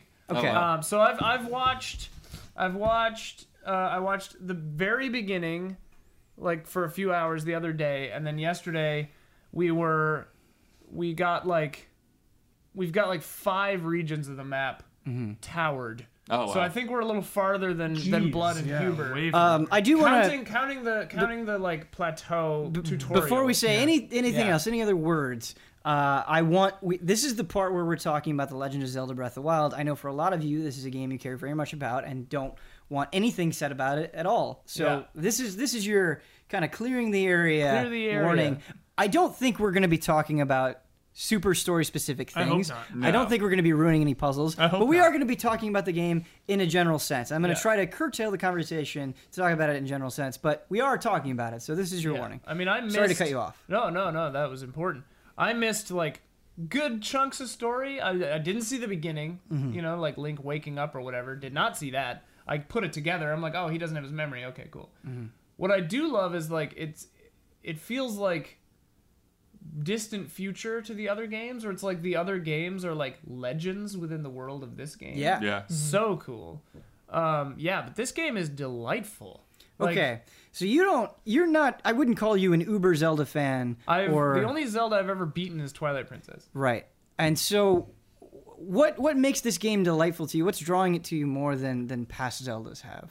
What I really like is how on you everything is. Yeah, Like, I really appreciate the fact that it's like, yeah, here's the story, but, go about it your own way. You can choose which one mission is going to be highlighted on your map, and we'll give you a location, and that's it. And, like, you can put your other markers on the map wherever you want. Like, you find a fairy fountain or whatever, you put a marker there. Yep. Because, like, I'm going to want to remember that that's over there and come back to this. Or, like, you see some weird puzzle, and, like, some guy's talking crazy stuff, and you're like, this seems like it's going to be a thing, You put a little weird symbol on the map, Or, like, you can set your scanner to do whatever, like, search for whatever, And I really like that. And the ways that you solve shrines and other things, it feels very much like this is a video game. Like, it's... there's a weird thing. I had a, like, thinking about Bossman moment the other day when a character said, like... They literally said in a dialogue box, like... Oh, just hit the pause button and then do this, Like, the character is saying that, Yeah. And I had a moment where I was like, why doesn't that bother Kyle? Like, because Bends it to his will. He bends it to his will. But then, like, there are other delightful things in this game where you find the guy that you give the seeds to or whatever, and then he literally says, after doing a hilarious dance, he says, da-na-na-na, in the dialogue. See, I haven't even Yeah, encountered that haven't person. got Oh, it yet. it's wonderful. Yeah, I believe I'm you. sorry, I thought you would have seen it. No, like it's first okay. area. But that's something that is extremely exciting about the game. Yeah. Is I can't. you got used to Zelda. You Yeah. knew there would be this long intro that you'd go through a set number of dungeons. But here, there's a very brief introduction, and you can go.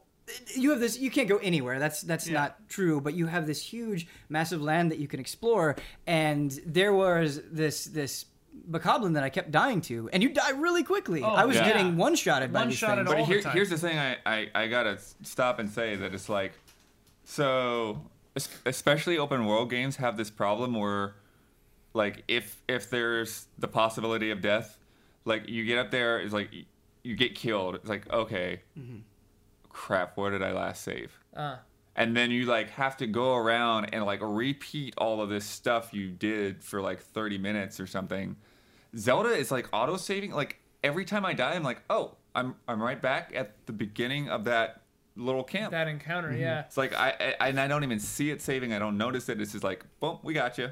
Yeah, and Yeah. the way that it saves is great too, because I don't really feel like you can cheese it, because there are times where there would be a bunch of enemies and there'd be a valuable item there that I wanted, maybe a weapon, maybe some arrows, something like that, and I would go and grab them, and then I would die.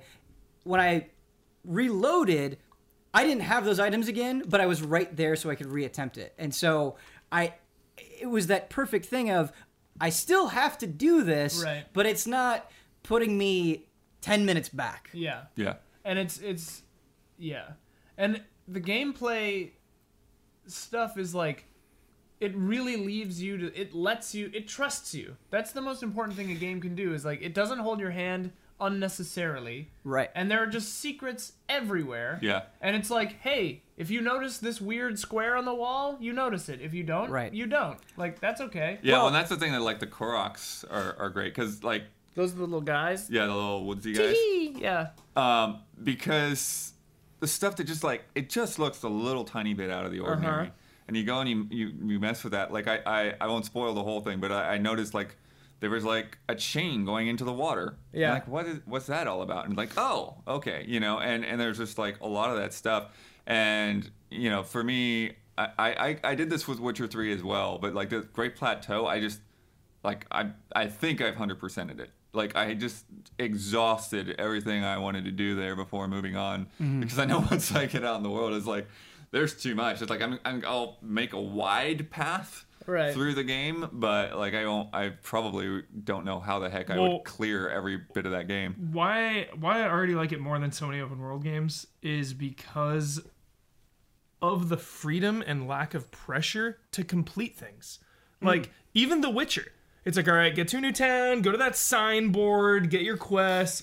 All Yeah. right, here's a bunch of places to Right, go. Gotta yeah. go do that, do this, do that, do that. Whereas That's such a this, good point. Whereas this, I'm just wandering around. Yes. Whatever I stumble upon, And I do or don't do. It's like I'm just going. And even the I things- feel so free in this game. I can smell the grass. even the things that are like straight up side quests, like in the menu it says side quests, Yeah. you got something from someone talking to you about that. Sometimes they're like, "Oh, my chickens escaped. Help me get those." But like sometimes they're just like, "Hey, here's a weird riddle I heard," and like they don't.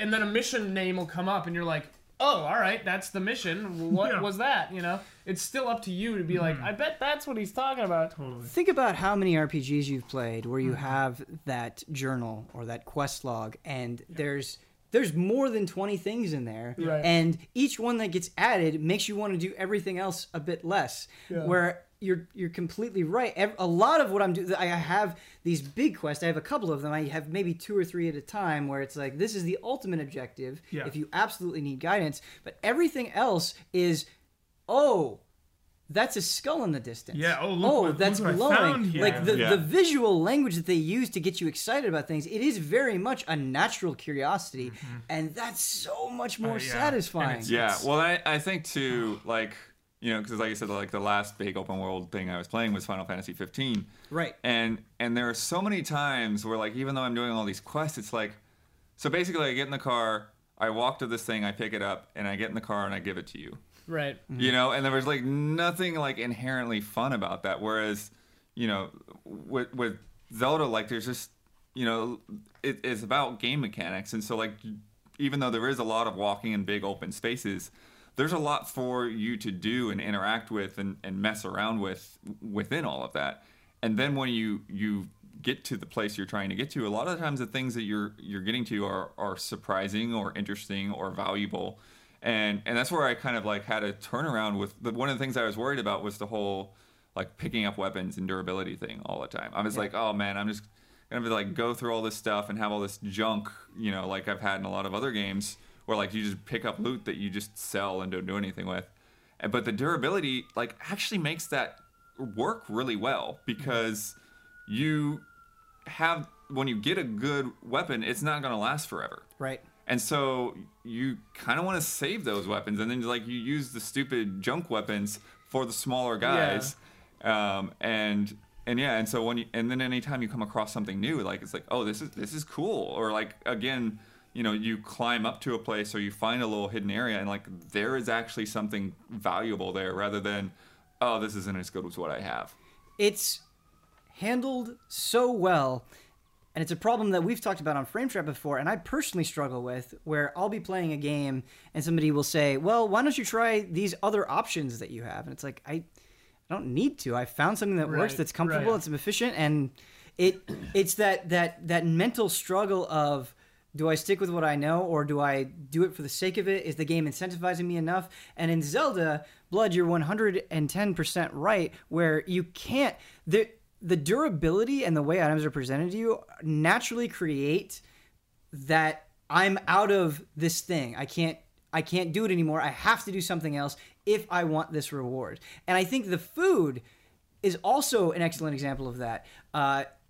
If I have a lot of food, I'll feel more comfortable and approach a situation in an entirely different way. I might just run in, shoot my arrow a bunch of times, go action star style, versus, oh, I have half a heart, there's no mushrooms, there's nothing around me. Do I fight these guys? Do I go and get that treasure chest, or do I back off? And those moments are happening all of the time because of these very well thought out systems. Yeah. Oh, and then one thing I think is just awesome too is just, you know, you talked about knocking somebody's weapon out of their hand and Absolver, right? And that, like, I've had those moments today where it's like, I'm fighting a guy, my weapon breaks, but I happened to knock his weapon out. So I grab it. Like, all right, I've got your thing. You've got nothing. Yeah. It's so fun. Or like throwing your weapon at a guy. Oh, yeah. You're like, this is about to break. Ska! There's a very special sort of satisfaction when it's night and they go to bed and they put their weapons by the side of them. You sneak up, take their weapon, and then, and like so much creativity.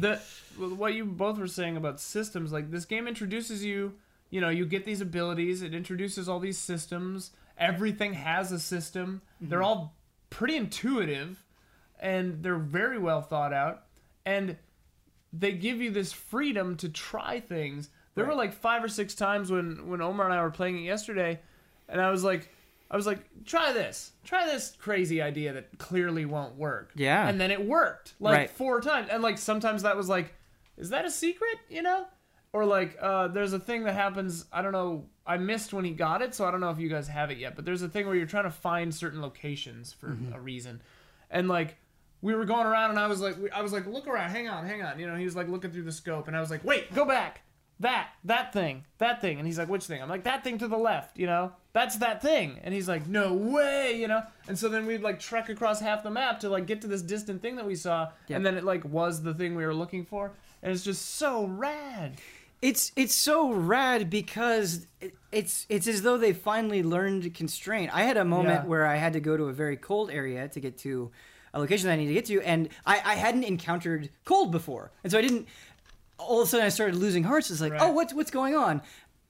And I didn't immediately know how to deal with it. I couldn't make better clothing at the time. And so I was trying to light a path forward. And in another Zelda game, there would have been a Navi or a Fi saying, like, blinking, like, oh, why don't you do this? I'm going to make the hint so obvious that I basically solve it for you. Right. And I found a solution where they very cleverly placed a certain food nearby that I just was like, oh, okay, I have this food here. And then I was like, oh, that gives me cold resistance. I got to have this eureka moment because you kind of nudged it forward, but you let me experiment, and you made me realize like, oh, I'm gonna be rewarded for just trying things. Yeah. And feel good about I got just to that trying thing and I was things. stuck, and then I went to the tower and I was like looking around. I was Right. like, there's gotta be something, and then you see like a big like smokestack. Yeah. And I was like, smokestack, I'm gonna go there. And then that led me to like this whole other side quest Right. type thing, Yeah. and that gave me something to. Yeah. When you're wearing that, does it just solve it for you? Yes. Yeah, you have resistance. Okay. You have snow resistance. See, I don't even know what you're talking about. Yeah, it's- I don't even know what you're talking about. Like Yeah. we got past that part, and then I Right. was like, we're never gonna get that thing because that character's not there anymore. Like, whoa. A thing that you complain about a lot that Breath of the Wild absolutely deserves tremendous credit for. You open that map, there aren't a zillion icons in your No. face. No. They don't ruin that world by for the sake of 98 collectibles Right. littered throughout. right. You And put them there if you Right. want markers. exactly. I And love it. You think about so many open world games and it's like, okay, I know exactly where this ends. Like once I check all those boxes, that's it. There's not going to be any more. And that again, that restraint, not doing that, it makes the world feel that much more exciting. Even if there's less there than you anticipate, that feeling is more valuable than overwhelming you with, yeah, we've got a lot of content in Right, here. right. Well, and the map is giant. It is. Like when you finally look at and see how many other regions you are, and you realize the scale, you're like, whoa, okay. There is one thing I want to bring up. I just want to gauge your guys' opinions on. I'm not necessarily framing this as a criticism because one, I'm still super early, and two, I'm not exactly sure how I feel about it yet. So again, not a lot being a criticism, just trying to figure it out. I think the shrines are cool, but every time I finished a shrine, I said to myself, I could have maybe been just a little bit more in there. The The shrines, tutorial ones. I Yeah, figured. I've only done no, the but first I mean, four I'm tutorials. I've I'm done- beyond that. I've done some okay. beyond that. Like there were definitely some that were way longer. Okay. Like- okay. So maybe that's all I Yeah. need to hear. Maybe Yeah. it's too early to judge. There were some where like, you know, it's variations on a theme for like 4 or 5 different little setups, little puzzles, you know. Whereas the first bunch were like, here's one puzzle, oh you did it, you know. So yeah, I think that they definitely vary, and there are a lot of them. So yeah, I think, yeah, and some of them are interesting. I just want to play right now. I know. I'm like, Switch is Seriously. a portable. I just couldn't- want to go play. But like, yeah, I think they're variable. But yeah, again, I've only seen 10 or 15 of them or whatever out of like 100, whatever there are. But like, I haven't seen. I don't know. Like, I haven't seen a dungeon, like a main dungeon yet. No idea. I don't want to talk about this. I have no idea. There are some, right? I don't even know. Yeah. Okay. I figured there would be. But there is one funny thing talking about like not holding your hand or whatever, but like the the like mission that pops up after you get out of the tutorial like prelude area Yeah. is really funny because it basically just says beat the game. Oh, yeah. Yeah. And you're like, "Oh, okay, yeah, I'll do that." It doesn't literally say that, but yeah. It's funny. Well, I mean, yeah, they even when at the session they said that you can. There's a rock like when you first step outside, you can roll that rock all the way to the end boss. Really? Just Like through the whole game. that's possible. Don't do that. It would take forever. Well, we don't know. We don't know what the ideal path to the I like. guess. Yeah.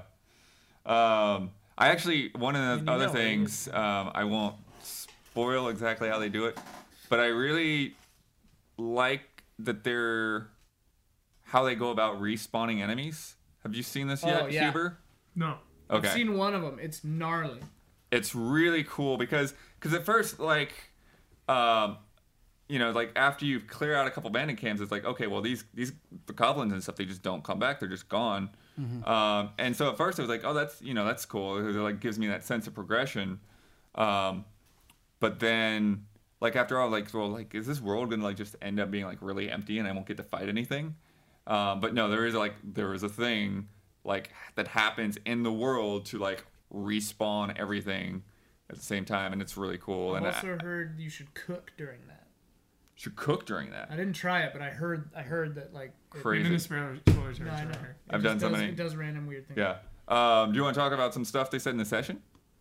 I do. Yeah, so I went Hit to the me. Zelda session. It seemed fascinating. Super cool session. Like, just as a session itself, like, it didn't even have to be about Zelda, but, like, it was just constructed so well to where, like, I feel like no matter what your background, no matter what your area of expertise or your skill level or whatever, like, you could follow, like, what they did and, like, take lessons from it and learn from it, you know? And so what they did is, number one, they didn't have Miyamoto or Onuma there at all.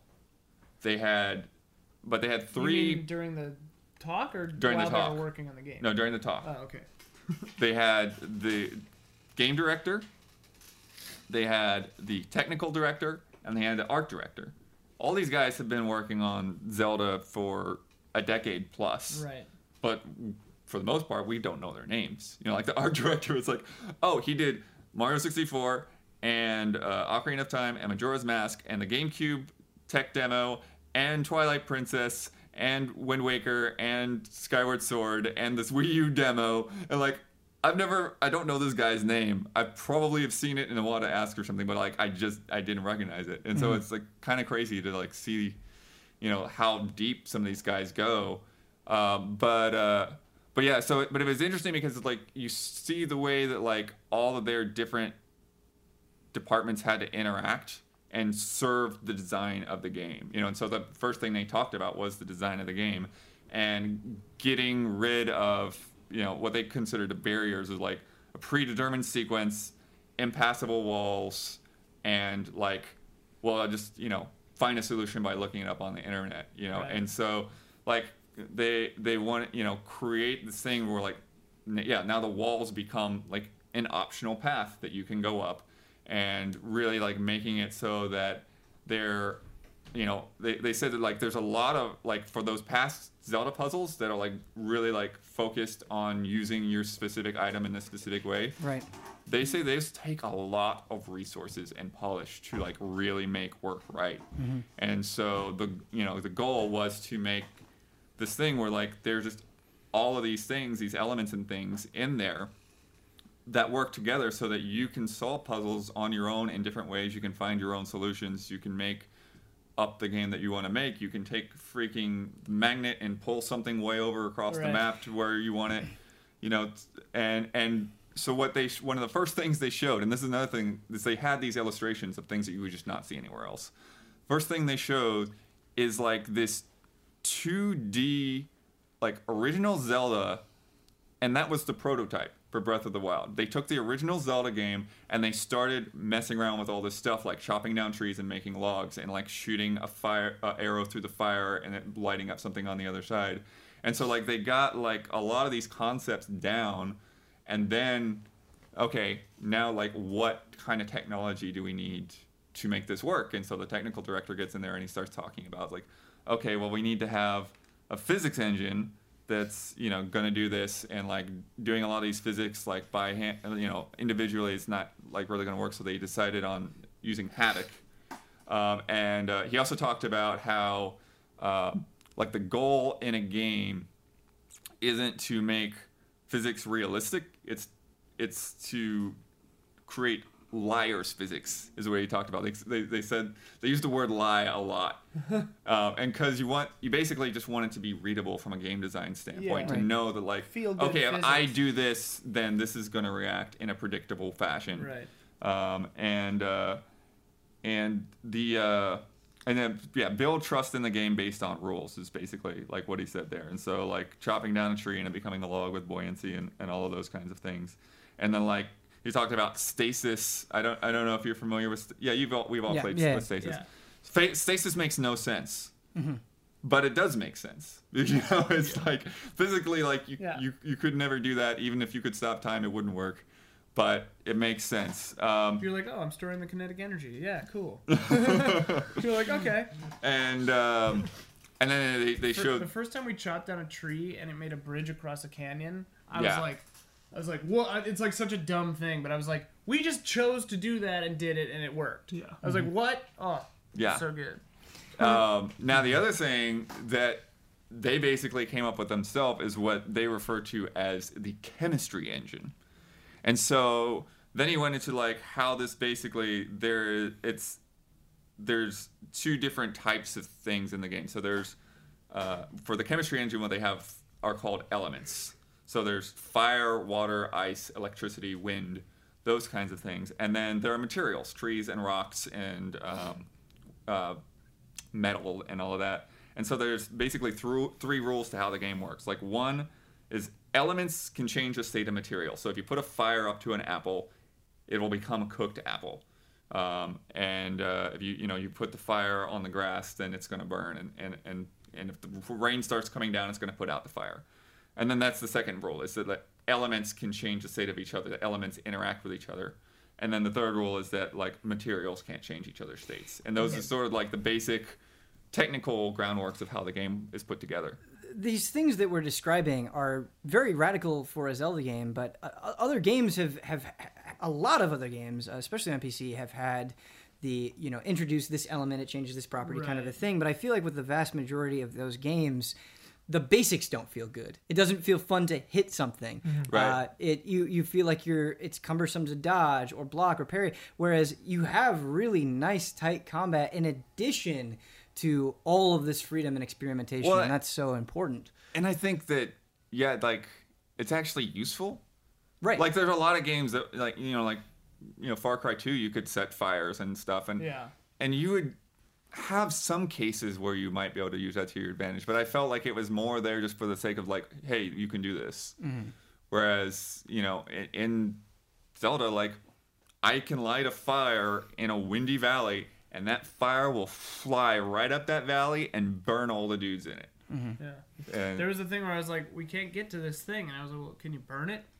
And we were like, I don't know. And then we did, and it did. And we were like, oh my God. And that's the thing, is you're never quite sure how far you can go. Right. And that's such an addicting feeling to chase after. And I think something that is critical to that sensation is the ability to climb on almost everything. Yeah. I love it. Climbing rules. Climbing great. Because there are a lot of, not just open world games, but any 3D traversal games I play where you are like, okay, I'm gonna go this direction, then it's like, oh, there's a mountain, I can't get through it, and you gotta turn back around, and it turns traversal into a chore. Whereas in Zelda, again, you're kind of that carrot on a stick. Can I climb this? What are the limits of my stamina? If I upgrade my stamina and then come back later, can I do this?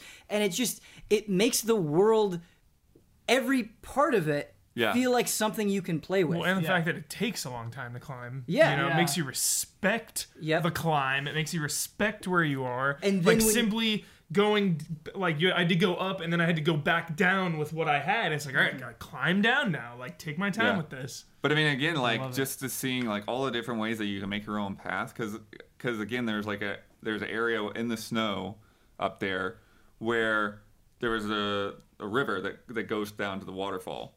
And it was like, okay, well, I have to go back. I was like, no, I don't.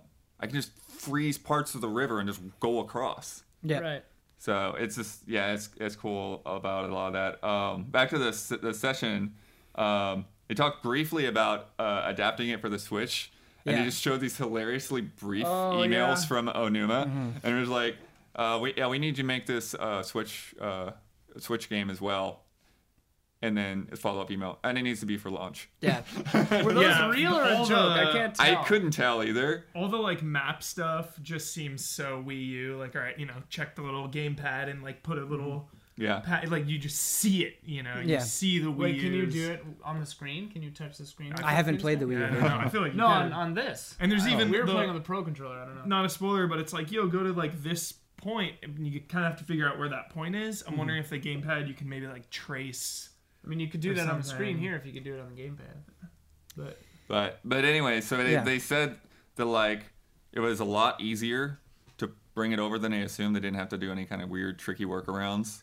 And then right away, they were seeing performance that was equal to or better than their Wii U builds. Nice. And then oughtn't it be? Well, yeah, but I mean, it's you're moving now to a new platform no matter what. True. There's going to be growing pains. Yeah. How long did it take before people were able to emulate N64 games on a PC? Right. Speaking of performance, I've definitely had very noticeable drops. Yeah. But it's alarming. It's yeah, and it's I'm not trying to how to frame this. I'm not trying to forgive it or say that it's okay because I do wish it performed better, but it hasn't been so disruptive that it's had a great negative effect on the It's overall. not a Damiani had constant some thing. really bad Right. shots in the review. I haven't seen anything like what Damiani showed. Yeah, I haven't either. I haven't seen Around anything on the that show yet. first But I fairy fountain I found, like it would Okay. get framey in there Okay. because there are a lot of animals and stuff. Animals seem to do it. Like if there are a lot of animals and particles and stuff, it slows Yeah. down. Dude, so even simple stuff like that, like once you get used to like all the stuff in the plateau and you come off and you start seeing other animals and like other enemies, like whoa, it's just weird how like that kind of stuff, new surprises can have an effect on you. The one thing I am proud of it, I guess, is weird, but like you can I don't think it shows enemies or animals and stuff from a long distance, but you can zoom in with the scope and look pretty far away and be like, oh, I can recognize what that is and I need to go over there. And like that is really important in a game like this. I feel like we could spend the rest of the podcast. Yeah, I don't even just wanna- I do want to. talking about I do Zelda. want to get I to the honestly art don't even director wanna side of talk it, about, like, though. any other game. Okay. Real quick. So the art director talked about basically they just started like throwing old Zelda games into like a new lighting engine, and so they put Skyward Sword in there, and they put Twilight Princess in there, and they was looking at things, and then they got to Wind Waker, and they're like, well, Wind Waker looks really good.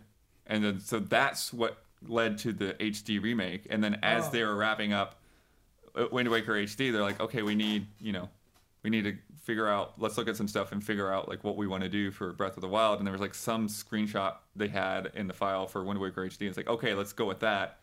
And then as they started working with it and like looking at, again, like having to be readability and physics and all this stuff, and it's like, okay, that's too big of a lie. So like we need to make it a bit more realistic so that people know how to react and interact with things. Yeah, that cartoon style would fight it, I think. Yeah, but I mean, it's still like they need a style that still works with that because like Right. they talked about like, when you're hunting, it's like poof, and now this is Right, a couple of right, right, stakes.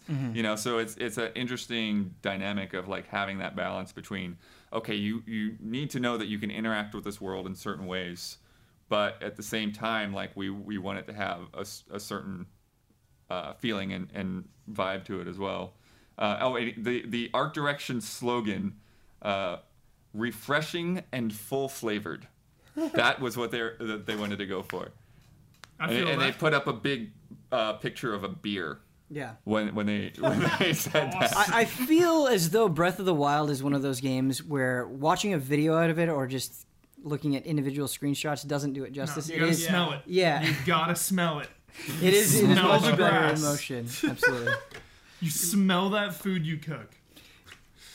What's so exciting about Breath of the Wild is on the next frame trap, I feel as though whatever panel is on here, we're going to have totally different things to Yeah. talk about.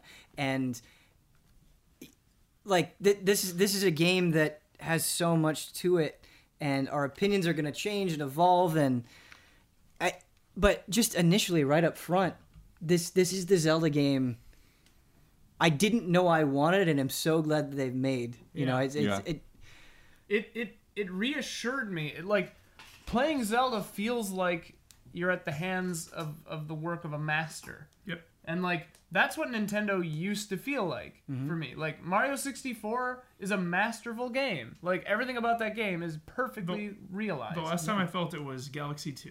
Yeah, the Galaxy game's a good example. Like 3D World doesn't even have that feeling. But like, Right. it's been a while. masterful. Sure. It's been a while. You know, like I'm not trying to rag on Nintendo, but it's been a while since something has felt this master level. And I think maybe part of that master level that you're talking about is you think about a Super Mario 64. That was because it wasn't just very, very, very well made, but no one else was doing that. Right. And I'm not trying to make a one-to comparison, but with Breath of the Wild, it doesn't feel as if Nintendo is repeating its same tricks. There's so much newness, and I think that greatly contributes to that feeling. And like the weird thing is, it feels like it kind of feels, and this kind of is supported by the story in the game itself, but it feels like this is the real world of Zelda. Like this is where we all exist. All those other games are myths and legends, but this is like real life. You know, this is for real. Like how Matt Groening said about Futurama and The Simpsons. He goes, Simpsons is pretend, Futurama is for real. Like, and if you look at the consistency, especially of the earlier seasons, like that does seem to hold more true because it doesn't break its own rules as often. This feels like that. It's like, this is the actual reality of this universe. I don't know. Maybe that's weird. Maybe that's just me. But like, I don't know. I like this game a lot. I like it a lot too. Like I said, we could Talk for spend hours. 4 hours on Breath of the Wild, and I know more is coming. And just a quick plug, spoiler filled. If you want more Breath of the Wild stuff, Damiani has been doing some really in-depth discussions about very specific things within the game and Zelda at large. So check those out as well. But Hubert, you've been playing some exciting things stuff. that I don't Got some stuff. want to leave behind. Yeah, played Gwent. Got Gwent. the closed beta of Gwent. Love it. Love the changes they've made since The Witcher 3. Playing against a real opponent now for the first time also, because you can never do that in Witcher 3. So playing against a live opponent is so great because it was so easy in The Witcher 3 to just manipulate the system. You know, you would have spy cards and you would just stack the deck. You would just give them spy cards. You get more cards. You always throw the first round, and then it ends up like, all right, they have one win. You got to get 2 wins. Yeah. They'd have one win, but like 4 cards, and you would have 11 cards. So it's like, all right, I win. And that's not the case anymore. So they've really like balanced everything out. Do you know when it comes out? Still no date. I think closed beta ends in like 4 weeks or so. And then open beta after that, hopefully. So it just feels really good right now. It's a little overwhelming It is. having to learn all the cards and figure out all the synergy and try to like build something competitive. That's overwhelming. But definitely playing so much Gwent in The Witcher 3 is an advantage. Like I'm going through the tutorial and I'm like, okay, I know this. Let's go. Like I already feel comfortable. It's just a matter of picking up the little details of like enemies can now like, you know, decrease other enemies' power and there's all these new cards and it feels good. It does. Really, The- really good. And the fact that there's a campaign coming. Yeah. Oh, there's a campaign. Then. Yeah. Oh So, yeah. I That's cannot whole wait. crazy The- story. called The The Witcher polish, 3? the polish is so important because everything that's happening during a match is happening very quickly and looks good and looks dramatic and makes you feel good for playing those cards. Yeah. But just going through the menus, navigating through your collection, all of that stuff is just quick. And for a game like this that's so important, there are a lot of online collectible card games that I've played Just sloppy. that the mechanics are there. Yeah. Just on paper, they're so interesting and you want to dig in, but it's just sluggish to move around. Yeah. And so far, Gwent does not have that And I problem. really like the good game mechanic. It's amazing. Oh, yeah. You like beat someone in a match and it's like send good game. You can like good game them. Yeah. And that gives them currency Oh. if you good game them and then they can do it That's back. really cool. So it's just like after every match there's all these like good gamings going on and it feels so Well, and that's not hostile. that's you really know? smart because it encourages people to be nice. Yeah. Yeah. It's like incentivizing good behavior. Yeah. And like every match too was a good game. Like people beat me and I was like, oh wow, like good game, man. Right. Like that was good. Yeah. Oh, you had a cool deck, yeah. Yeah. So yeah, it feels great. I cannot wait for Gwent. Yeah, I also think Gwent is the right game at the right time because it's not just a modification dish. of Magic the Gathering. Yeah. Right. It feels so much different than a lot of other things on the market, and Because yeah. the game mechanics are so different. Right. Like the tiers or whatever and like affecting cards and stuff. And I mean, that- I don't remember it totally, but it feels like a different game. It Whereas does. Hearthstone feels like, oh, this is Magic the Gathering. Right, it's sort of. streamlined. Yeah. And going along those lines, I think that could work against it, but at a basic level, understanding the very basic rules of Gwent is not difficult. It's not Yeah. that complex, and it's all those other additional layers that build on top of it that you can learn over time. Like Synergy. It's yeah. all about Synergy. like really Corporate your synergy. deck kind Yeah. of like building your deck kind of thing. It's Yeah, I mean, it's been a few months since I played the closed beta, but like, I just remember like some of the stuff that you would do with the Skellige deck, and it's like, Yeah. okay, this guy's gonna lose points because of that and that, and like what? Oh, but then if I use this leader, Yep. boom, and just like it all makes it work. yeah. And they've done so many things, you know, like the spy cards, and like having the wild hunt in the monster deck, where it's like, these strategies that you think you know from playing Gwent in The Witcher 3 is like, Totally. nope, that's not So gonna different. work now. And just like the cow, like when the cow gets removed, that person gets a power level 9 chort, and it's like Short? yeah, chort. It's like a demon. It's kinda like a thing, fiend, but yeah. it's like okay, if the round ends and the cow is still there, the cow goes away, and then the chort will be there for the next round. So it's like, I don't want that to happen because then he'll start the round with a power 9 already. Yeah. So it's like, I'm going to eliminate the cow now in round 1 and give him more power now. I'm going to throw this round. Right. Yeah, You know, but I'm going then, to give him power now. But then you know what I can do? I can res that cow and get you another one on the See? board. Oh, And that, yeah, so that's great. Especially- that's real. It really, like, the cow is actually like a pretty good case study in seeing like what the other person's strategy is because everyone How you treats that handle cow that. differently. yeah, I love it.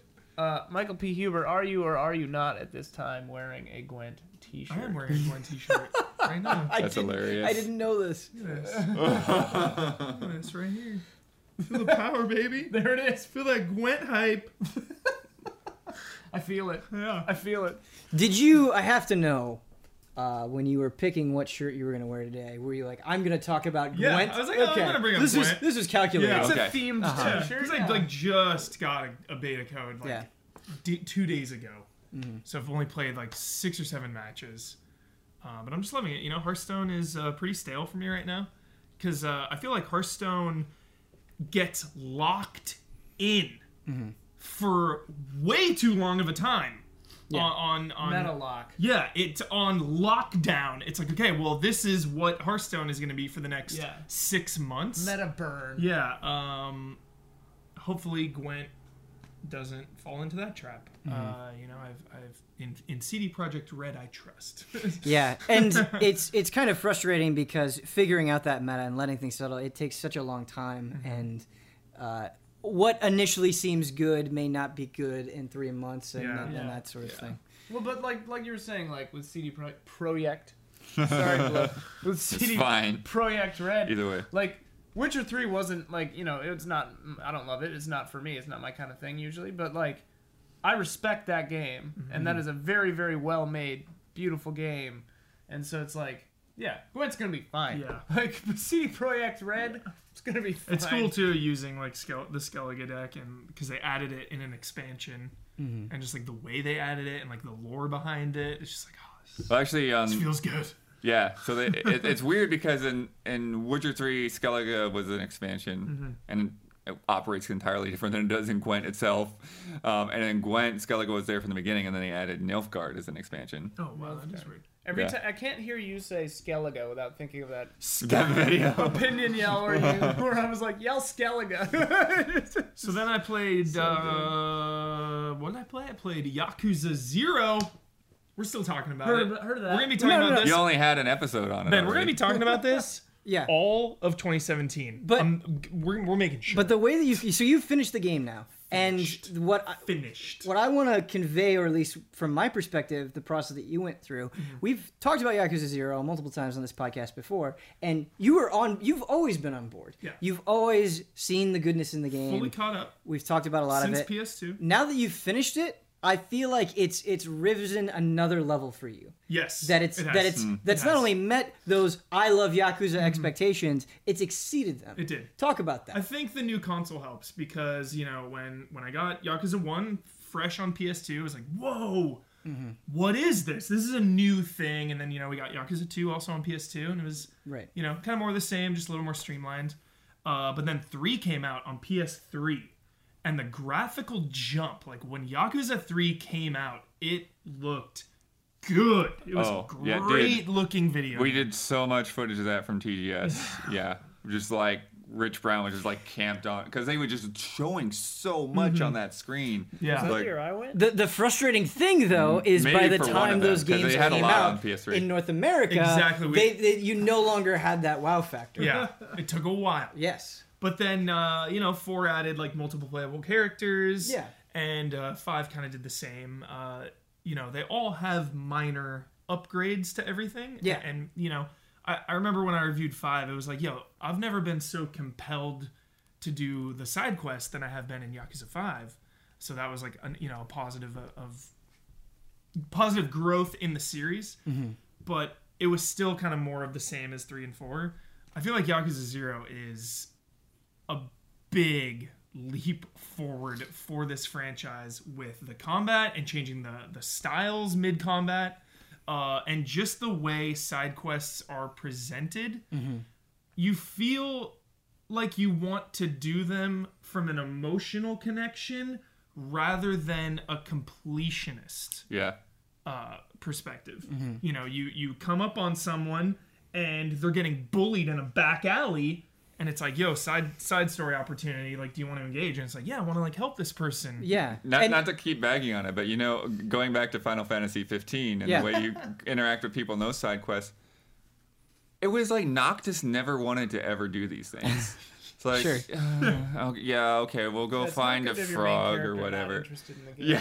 It's like, Another thing about the side quest in Yakuza 0, especially comparing it to Final Fantasy, it's not, you have side quests that you go and find out in the map that are just there and are clearly marked, but the other mini games and the other story, like, you naturally find side quests as well, and the more heavily you invest in outside activities that aren't necessarily marked side quests from the beginning can lead to pretty awesome storylines. They all tie back in on each Yeah. other. Yeah.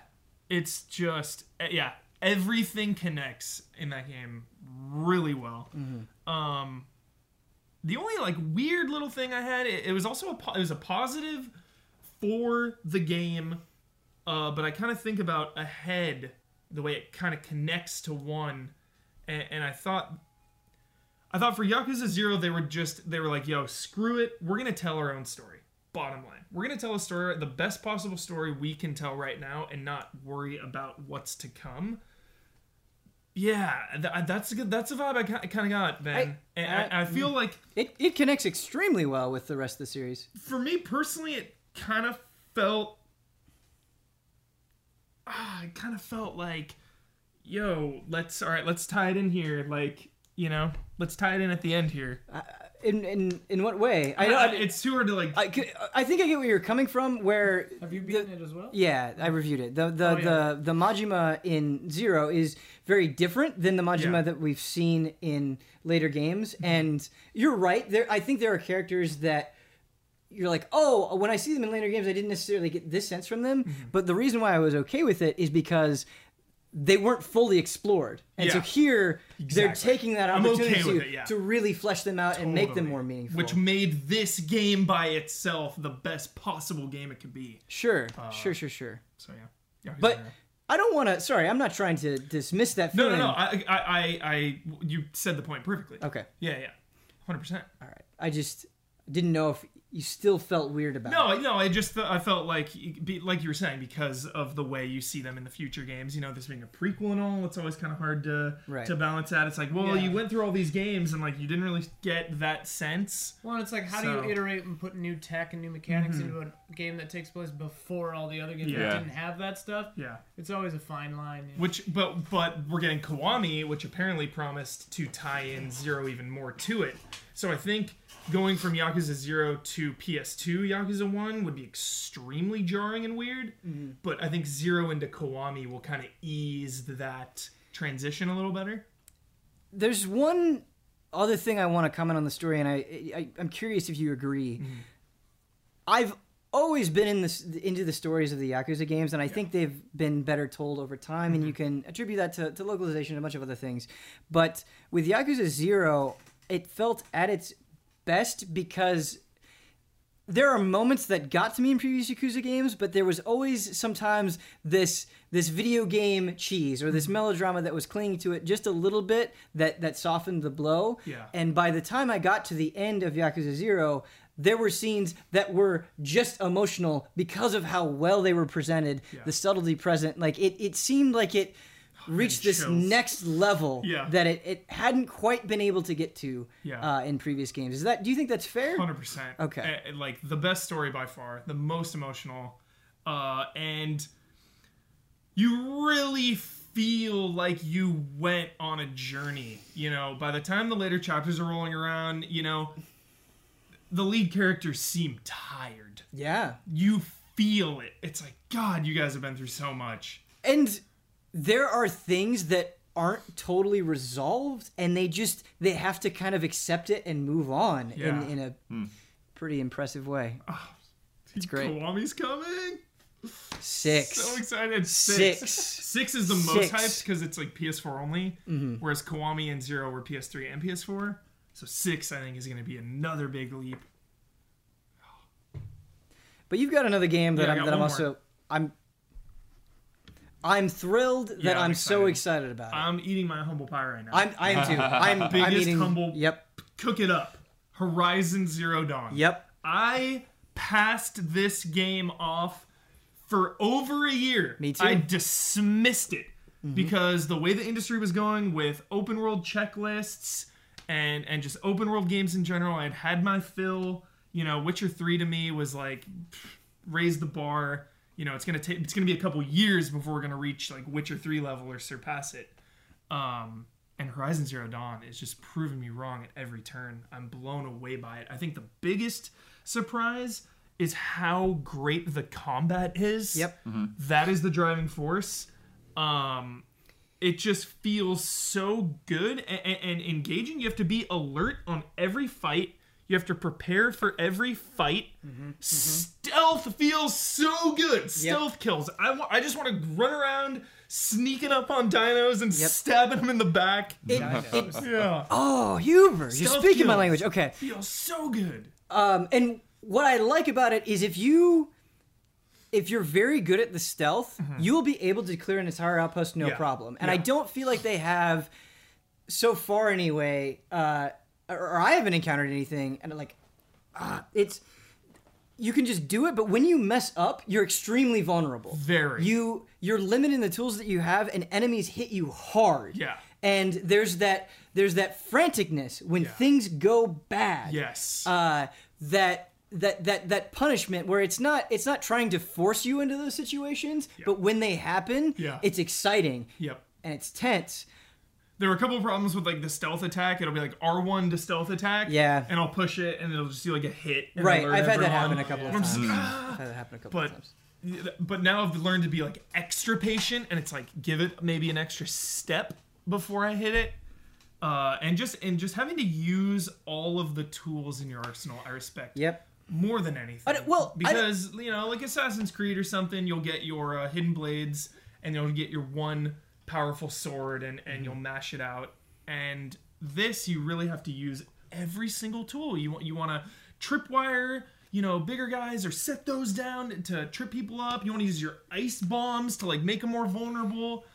There's so many tools that are always being used. It's See, I don't even feel like you have to use everything, but everything has helps. a use. Yeah. And what I like is how they present those weapons, because they're not just shoving them in your face. It's a lot of them you have to go out of your way, like, oh, I want this, I'm going to include it. And because there was only 4 spots, I never felt like I could do everything I wanted all the time. Like, whatever my loadout was, that very much dictated how I approach situations, and that's really cool. Yeah. And those beasts, They're intense. They're so intense.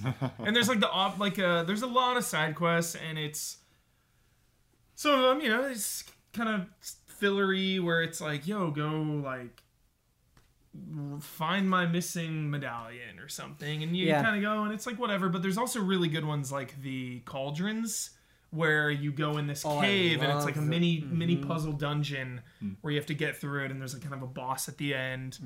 Those are really fun. And the hunter challenges. I always like challenges in games, but the way the world is presented, and with the character Aloy being an outcast and like kind of being shunned, there's this sense of pride you get when you beat these challenges and you get like the full marks, you know, pride for her. And it's like, yo, like, I'm better than you. I told you, like, you know, take me seriously.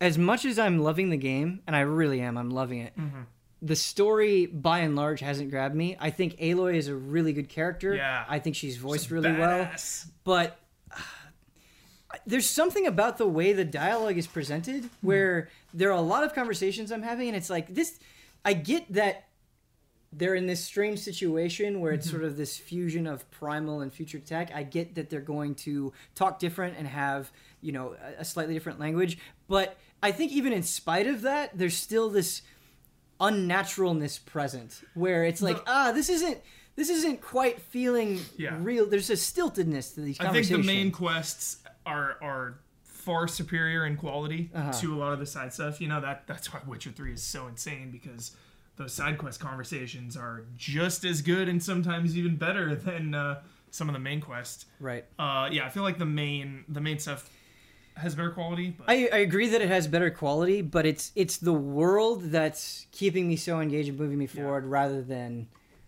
the story. And I love the premise and the sort of intrigue that they're building up, but there isn't a scene that I can think of where it's like, oh wow, that really hit me. Yeah, so maybe it'll get there. I'm like on my way to Meridian, which they've hyped up as like the big trade center of, you know, of the world, and I love that part of it. It's like, yo, you got to journey to Meridian to find a guy, right? Meridian's far away. This place is far, so it's like, all right, here's your quest. You got to go there, but it's like, wow, I've got to go on this journey, travel through the wilderness and get supplies as I go and kind of fend for myself and get to that place, which I really like. So, yeah, a lot of similarities with Zelda, but definitely more linear, more like grabbing you by the hand and taking you along, but I have no problem with it. It just needs to be said. It is what it is. The most beautiful game. Visually. Gorgeous. Yeah, I weep because I don't have a 4K TV for this one. Yeah, I bet it's insane. It's it's mind blowing even on 1080p. It's crazy. Just being out there, the way the sun hits the grass, how it's moving in the wind, unreal. Yeah. I saw Ben playing it on our disgusting haunted hotel TV. Ugh. And I was like, wow, this game is gorgeous. And he's like, wait till you see it in an HD, not a CRT from 1975. Yeah. It wasn't that bad. They're an HD TV. But really, loving the combat, I think that's really the big sell for me. Because even like Shadow of Mordor, you know, it's like, all right, square. Shadow of Mordor. Shadow of Mordor, square, like 900 hit combo, every orc is dead, which is fine. You know, Jones loves that, like that sense of being super powerful in a video game. Right. He always talks about that. Like Jones wants to be OP and just wreck through everyone. But I love in Horizon that it's like, yo, I'm extremely vulnerable at all times. The biggest surprise for me about it. Yeah. It's great. I feel guilty for doubting it. I know. Now that I've played the finished thing. I still don't like the collection loot menu, though. Don't like it. The crafting the pouches gets me. It freaks me out. I thought it could be a lot more clean. It freaks me out. I don't know why, my OCD. It's just like, I don't like this. It's like menu and a menu and a menu. Here's what you need. You finished crafting it, but it like doesn't really give me the feedback. It like says it's done, but I'm still doubting it. I'm like, is it? Will I be able to get another? It's just like weirdly, or something. Yeah, I don't know.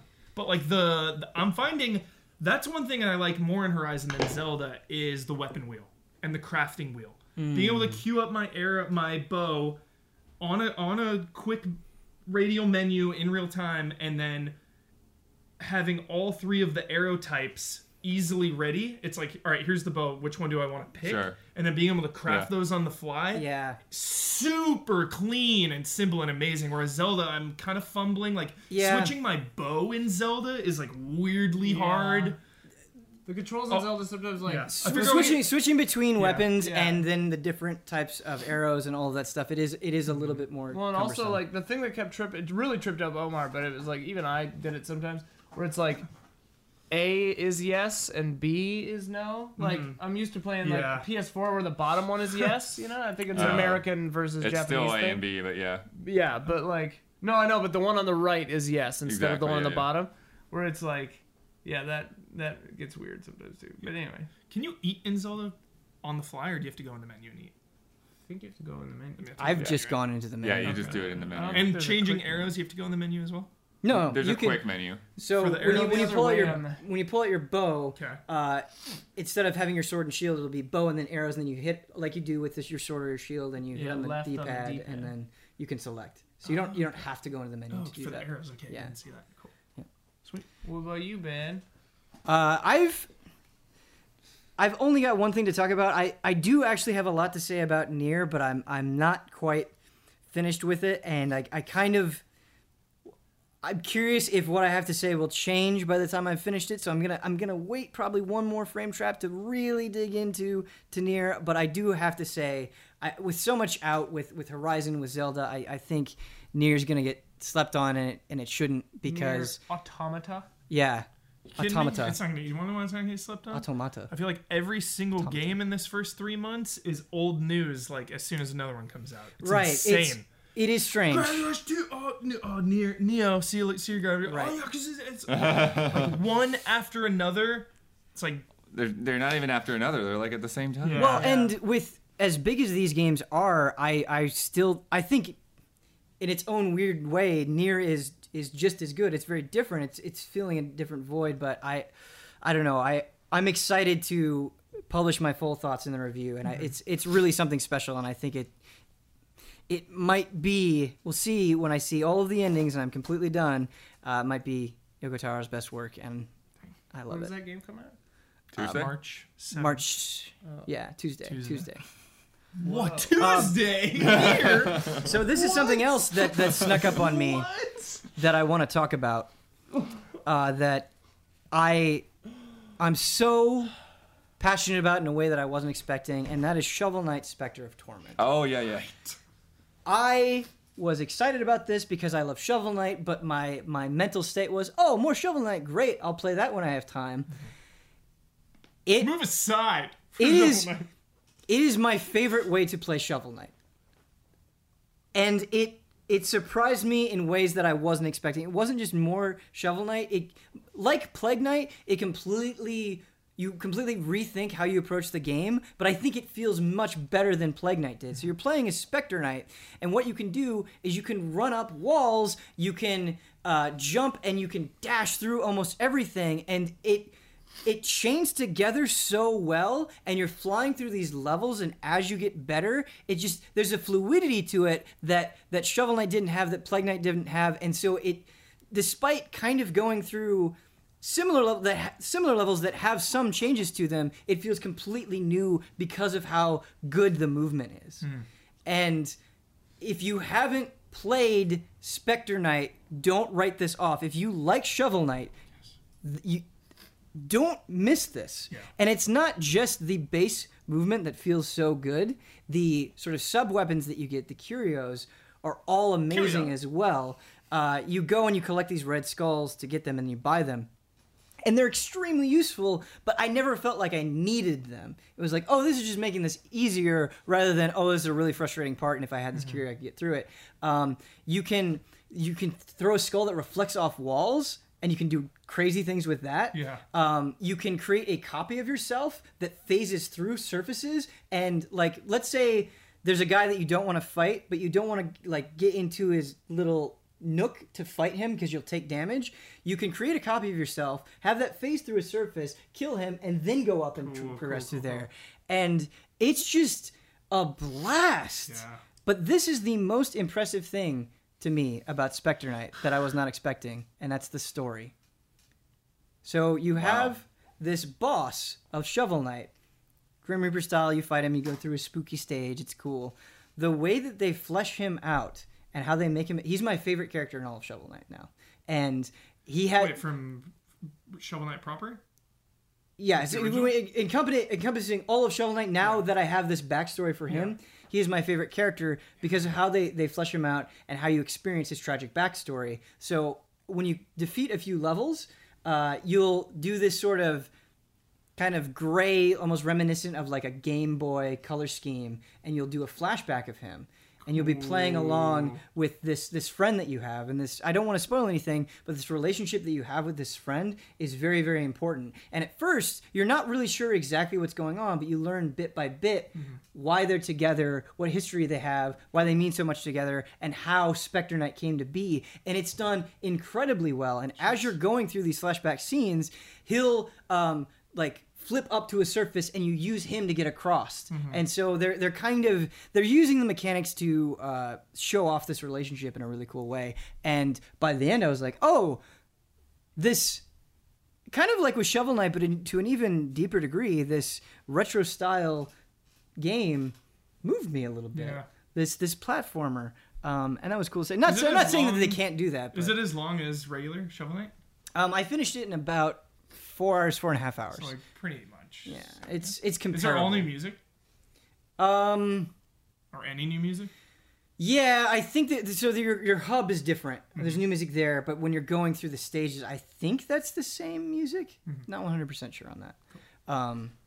You're not collecting tracks like you did in Plague of Shadows and Shovel Knight proper. So that is a difference. Cool. Yeah, No? you have to play it, guys. I will. It's I so good. love Shovel Knight, dude. Sounds good. God, It's so the good. best. Yeah. Sure. That was kind of the one big thing that I wanted to talk about. One other little sneaky guy that I want to get in there is Little SteamWorld Dig 2. Oh yeah. Oh, yeah. And I don't have much to say because it was only a 10-minute demo on the Switch, but I do... That GDC, to be clear. It was a GDC, Yeah, to be clear. What I do have to say, I think is very important. This game, so far, seems excellent. And the big point that I want to drive home is when they were making SteamWorld Dig, they were more constrained, and when they finished it, they were like, that wasn't exactly how we wanted to do it, and they had to rely a lot on procedural generation to create these levels. Everything in SteamWorld Dig 2 is crafted by hand, and you can feel it. Nice. It's in this little 10-minute demo that I had, I just immediately thought of like the quality of Super Metroid. It wasn't like you have a Super Metroid style game in these procedural generated world. You have these levels that you have to think about and use all of the mechanics to get through, and every room is a very satisfying challenge rather than just the same thing kind of shifted a little bit. And that made a huge difference. Also, it's just gorgeous. Like you look at those backgrounds and how much is going on and how much detail is in every surface. Oh yeah. Seriously, Oh, public yeah. service announcement. Play SteamWorld Dig 1. Yeah. SteamWorld Dig And is- SteamWorld yeah. Heist. They are both The available. SteamWorld series is incredible. Brandon's streaming the first one this week. It's it's tough because with such a short demo, I want to say more, but at the same time, I also feel like I said it. I saw enough where it's like, okay, there's plenty of reason to feel super confident about this. With all these huge games out right now, like great little side games, SteamWorld Dig 1 Yeah. or SteamWorld Heist, they're really short, easy to get to, good like breaks in them. It's like, all right, take a little break now. Do we know when 2 comes out? Spring or summer? I'm not sure on that. I'll have to double check. So good. God, I love those games so much, man. There hasn't been SteamWorld a Dig 2, specific I date though. can't- like I saw you guys posted in Slack. I think Blood Earth was like, "Hey, SteamWorld Dig 2." I like, dropped my phone. I was Yep. like, "What?" I wasn't expecting it. I didn't know they Came were out of doing it. nowhere. Yeah. And I love SteamWorld Dig 1 as well. We all loved it. It's all something that a lot of the allies have bonded over. This is such a huge leap. Yeah, I bet. This is such a huge leap. I really believe in it.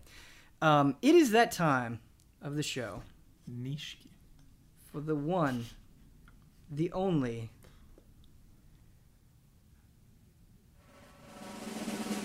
Okay. Come on. Little ninja chop there. Oh my god. You like legit scared me a little bit. Yeah. I'm not even kidding. Good. I maybe oversold it, but you still startled me. We decided to be a part of that world. And so every time we do a frame trap, I have anywhere from 2 to 5 hotakes that I come up with, and I had a pretty big list here. I think I had 5 hotakes, but the one that I landed on is about Microsoft, and I feel like with the Switch coming out, Nintendo is very much in the spotlight right now because of that. Whether you like it or don't like it, it's part of the conversation. You've got big PS4 exclusive games like Neo, Horizon Zero Dawn, Yakuza. Nier, Yakuza, Gravity Rush. So I feel like PlayStation is very much in the conversation, and Microsoft is doing a lot too. They've got the the sort of Netflix-like game thing that you can subscribe to. Halo Wars 2 just came out recently. I'm not trying to say that there's nothing going on, but the point of this Hotake is it feels like Microsoft is poised to strike very soon with the Scorpio. This is something that they're going to unveil, and it's going to be this resurgence of Microsoft. And with everything that's going on with Sony and Nintendo, the question for this is Hotake is, what does Microsoft need to do to come out with a bang and really blow people away and grab hold of that conversation?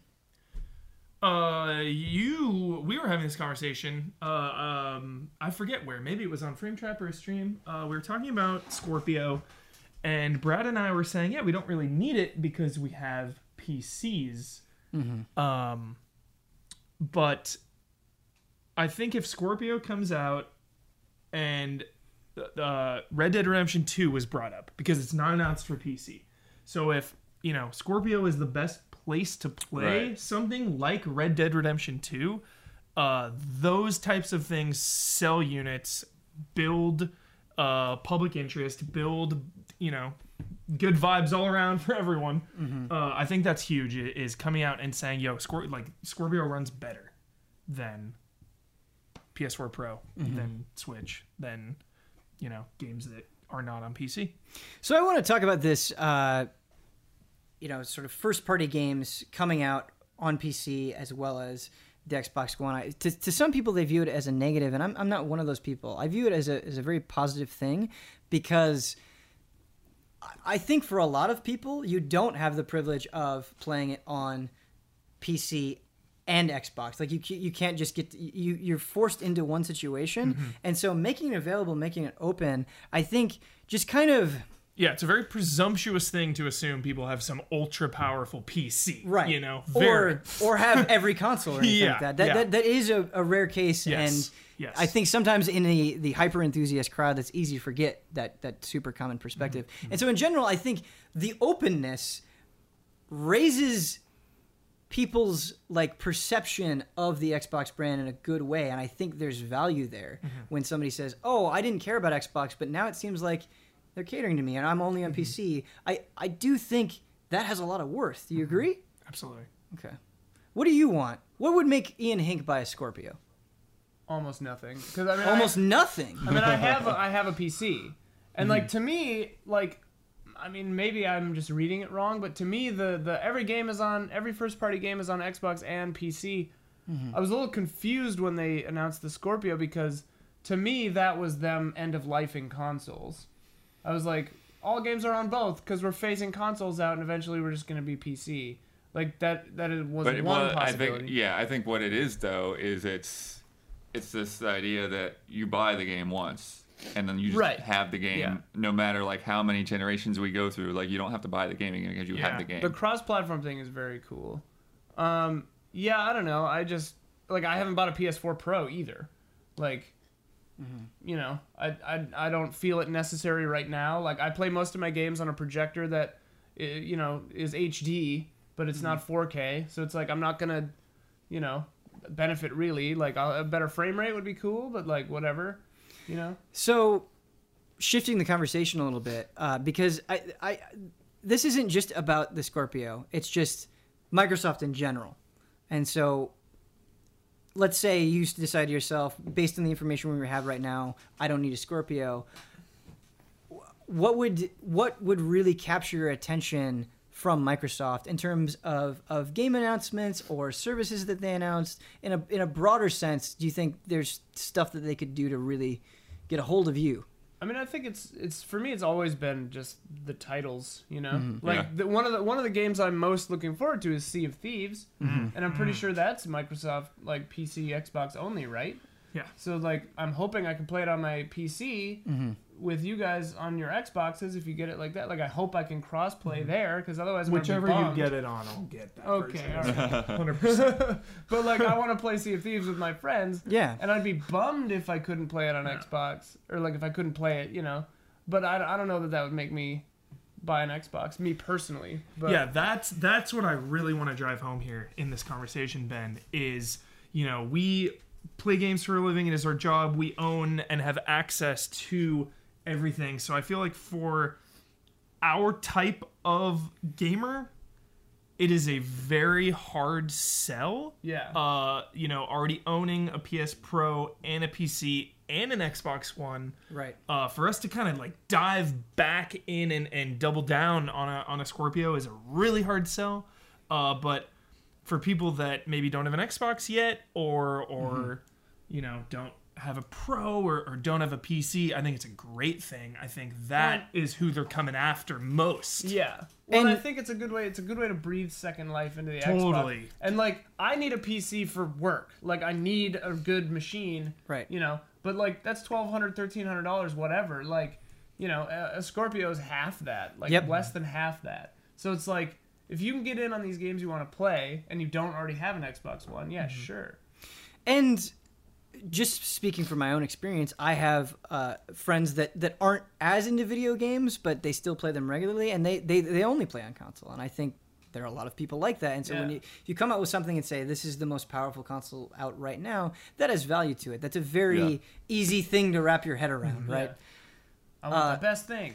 Talking about games, though, and I do kind of want to circle back to this, I think something that would really impress me is we've sort of had these big announcements from Microsoft. Here's Crackdown 3, and then it kind of fades away. Here's Scalebound, and then it gets canceled. Yeah. Here's Phantom Dust, and then it kind of fades away. And so what I would really like to see from them, especially at E3, is kind of reorganizing the exciting stuff that they've got under their belt and be like, all right, here it is. It looks amazing. This is when you're going to get it. Shadow Drop. I think. Well, maybe, but just kind of having like a something to cling onto, a date, making it feel like it's soon, like increasing that excitement. The biggest would be sell for very me valuable. again would be, if it plays much better on the Scorpio than a PS Pro, these console exclusive games like Destiny 2 is a huge one. Yeah. What if Destiny 2 comes out not on PC, and they do some backdoor shady deals with Microsoft, and it's like, you get this exclusive stuff for a year. This game, it's gonna run better on this. There's extra stuff like, But like, they it's have only to be on the PS4 Pro and the Scorpio. Yeah. Like, how much better are Exactly, we thinking shit's exactly. gonna run on this thing? Like, Yeah. I see it being negligible. Well, the thing with Destiny on PS4 versus Xbox One is because they had like extra strikes and stuff that were only on PS4, so they were like withholding stuff. Like if Yeah, Microsoft does some of those shady practices and is like, we're somehow like getting some exclusive horse races in Red Dead. It's like, how am I not gonna... the thing is like the Destiny, Call of Duty things. They're happening not just because Sony's throwing money at them. They're also because Sony is a leader in the market right now. Right. Like it's a combination of those factors.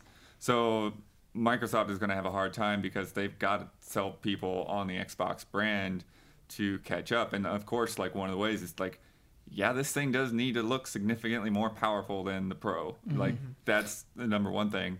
But then when we're talking about like game lineup, I feel like I don't know what exactly it is, but somehow like Microsoft in their internal studios, like they just don't have quite the same level of variety. Like I feel like so many of their big games kind of go after the same group of people. And so you don't get some of these things that are maybe a little bit more niche, but like a Gravity Rush 2, what is the equivalent to that Right. on the Xbox? It's like you've got some great shooters, great racing game, and then kind of what? Well, and it's odd to me because when the Xbox One was building up, again, you had things like Below that have just kind of vanished. Yeah. Where are you? And something like a Crackdown 3, I think there's a lot of room to surprise you. So you Below and Cuphead, right? Like that was something we saw. Yeah. And it's like, wow, this is really blowing us away. And it's just, I feel like Microsoft a lot of times is just losing its own momentum.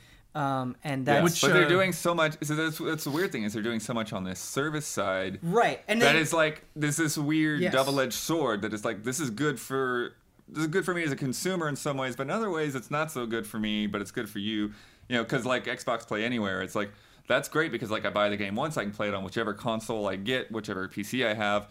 but then I'm stuck with like digital on the Windows Store is the only way that works, Right. you know, and then kind of the same thing with the game library thing is like, okay, this like great, I have access to all of these games and such, but you're doing the Netflix thing where you like rotate them out after a bit, so like I have to take advantage of them while they're there.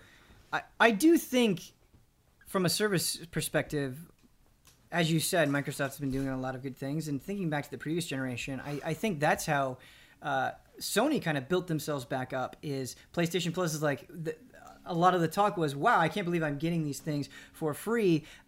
Leaning even heavier on that, and maybe giving you something just absolutely ridiculous with Games of Gold. Kind of taking the perspective of we're giving you a better value than the other guys. Yeah. I think is maybe a seemingly small but a huge thing in like the sort of public consciousness. Yeah. How important do you think this year's E3 is for Microsoft? Oh, it's huge because It's huge. they have to get. Because here's the thing, like I think really to get people in the mindset to buy a Scorpio, you have to get them to believe that this is a new generation.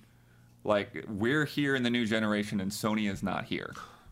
Like that's a what good you've got to sell. do. Yeah. Like because right now, like this generation, I have a PS4.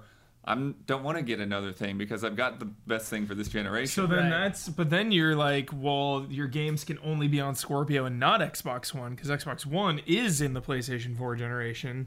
So it's like, yo, yeah, that's are we where gonna- it gets weird because yeah, they we're don't gonna want be- they want it to work all the way Yeah. up the line. So it's like, are we gonna have Scorpio only games? Like, yo, you guys are too outdated. You can't even play with us. Scorpio only. That'd be I crazy. feel like they couldn't do that. Yeah, it is. It's such a tricky balancing act where you need to say we're not abandoning all the people that have heavily invested in us, but also this new expensive thing has a lot of worth. Like doing both at the same time. That's why I was like Sony, like they were so subtle. It's just here it is. You want it? Yeah. I just can't think of any existing franchises on Microsoft at this exact moment, 6:15 p.m. on Sunday night, that get me excited, because we just had a Gears that was okay. We had Halo. I really like Gears. I know, different strokes. Yeah, I don't like it as much as like 1, 2, or 3, but that's a side conversation. I think that's important to bring up, and I think you can argue that about Halo 5 as well. Is not necessarily bad or maybe even very well liked, but not having that impact, not having that feeling of importance that maybe these games once like had. I enjoy them. I enjoy Right. Halo 5. I enjoy Right. Gears, but now I don't need one for a while. Right. Just had another Dead Rising. That It's not the didn't event go so well. that it once was. Exactly. You know, I feel like Forza is always consistent, but like always gonna be there. You know, there's just nothing where I'm really like clamoring for. You know, there's no like Onimusha. Let's bring that back. There's nothing like Microsoft holding hostage that I need. You know. Sure. It's time to wind this show down, cool it off with a few questions from people who wrote in to Frame Trap. You can do the same thing. If you email Ask can? Easy, you can. Michael Huber. I'd love to read Michael Huber's question for Frame Trap. Answer your own question. AskEasyAllies at gmail.com. I'm going to direct it to you. Yeah, we're going to pit Huber v. Huber. Yeah. We've got 3 emails today, and we're going to go through. Our first one is from Alexander. He says, "Hi, allies." Hey. Hey. His first sentence: "I miss cheat codes. Me too. Mm-hmm. Back in the 90s, when I was young, I was able to play and enjoy many games because they have some secret combinations to make my life easier. I wasn't fast enough to beat Doom without IDDQD. I wasn't smart and patient enough to finish Heroes of Might and Magic without an unlimited pool of black dragons. You can say that I was robbing myself and missing the point of playing a game, but because of cheat codes, I was able to enjoy story, design, and some game mechanics of those games I could not play otherwise. And I still remember how scared I was to meet the final boss and return to Castle Wolfenstein, even though I knew I was invincible. Today I have no problem playing shooters and strategy games on normal difficulties, but there are still games that make me wish I had cheat codes. Last year I finally played Persona 4 Golden, and each time I was farming to keep up with the enemy, I wish there was a way for me to skip the boring part. Do you want to know the cheat code for Persona 4 Golden? Think Very easy? easy. Yeah. Another example is Bloodborne. I've beat the game and enjoyed its combat and its world, but because my experience was so stressful, I stuck to the main path and missed the game's story completely. Because of that stress, I will never play a Souls-like game again, unless there was a way to play without fear of death or losing progress. Whoa. And I think there is a way to do this respectfully to normal players. Say if you use cheat codes, you will not get any trophies, and you're not allowed to play online. My question is, do you miss cheat codes? Is there a game or series you would play if you could disable some game aspects by typing a secret code? And I really like the perspective Alexander took on that email because he's absolutely right. There were games as a kid that I probably wouldn't have tried if I could have that safety of a cheat code. And it does, I think, open it up to people. And that's a very important thing that is now entirely locked behind microtransactions. Yeah, cheat codes aren't for me personally, but I do like beating a game and then going back with cheat codes that really twist the Second game and playthrough. how you play. So wait a minute. They are for you, just not the first time through. Not the first time. Right. through. Right. Yeah. Yeah. Creator's intent. Right. Creator's intent. But that's kind of the cool thing about cheat codes, right? Yeah. Is they added that flexibility to Yeah. to the games, and now that you got to pay for that sometimes, and that's The closest thing I can really think of the way it has gone is kind of like unlockables, like Resident Evil 7. Yeah. You know, beating the game and unlocking, like, you know, the Unlimited scroll ammo or gun, unlimited ammo. That's kind Or of it's like clearly That's essentially like, a cheat this is code, for yeah. fun. Yeah, like. But You gotta I earn feel it, like though. examples like that are increasingly uncommon. absolutely. I mean, the example I think of is growing up, I would play a lot of SimCity and Sim Farm and SimCity 2000 and stuff. What I was- would what was the always code? play, I don't remember, but I would always play it with unlimited money because that wasn't what I was there for. Like, I wasn't actually trying to run a city. I just wanted to build a fun city. Right. And I still, to this day, I'll do the same thing with, like, City Skylines or Planet Coaster where it's like, I'm just going to, you know, sandbox mode. So I've always enjoyed those cheat codes for sure and still do in games like that. Bloodborne stuff, like, yeah, I mean, you'd have to do it where you weren't online. You couldn't interface with anyone else. Right. You probably wouldn't get trophies. I mean, for me in that game, like, those games, they just don't feel like cheat code kind of games. Like, that's not what those games are really about. Right. But I do see that, like, they are very stressful. So let me pose a question to you, Ian Hink. If a Souls game had cheat codes, theoretically, where you could just go in and make yourself invincible or unlock all weapons or everything, but you could only do it under certain conditions, like you had to disable some cool thing about the game, would it bother you knowing that stuff was there? Would dilute? It might, in a weird way, like, because the temptation, if I just knew in the back of my head, like, Right. if I can't get past this boss, instead of getting really good at that boss, Right. I'll just cheat code past it. Exactly, and that's how it was going through Doom as a kid. Yeah. Is when I I would think it die, would ruin it'd be- the game. just the temptation. You're just like, Already right, Clip through that. right. God. But, like, I mean, I already feel that way about co-oping in Souls sometimes, where I'm like, I can't get through this boss. All right, I'm going to fight it with someone else.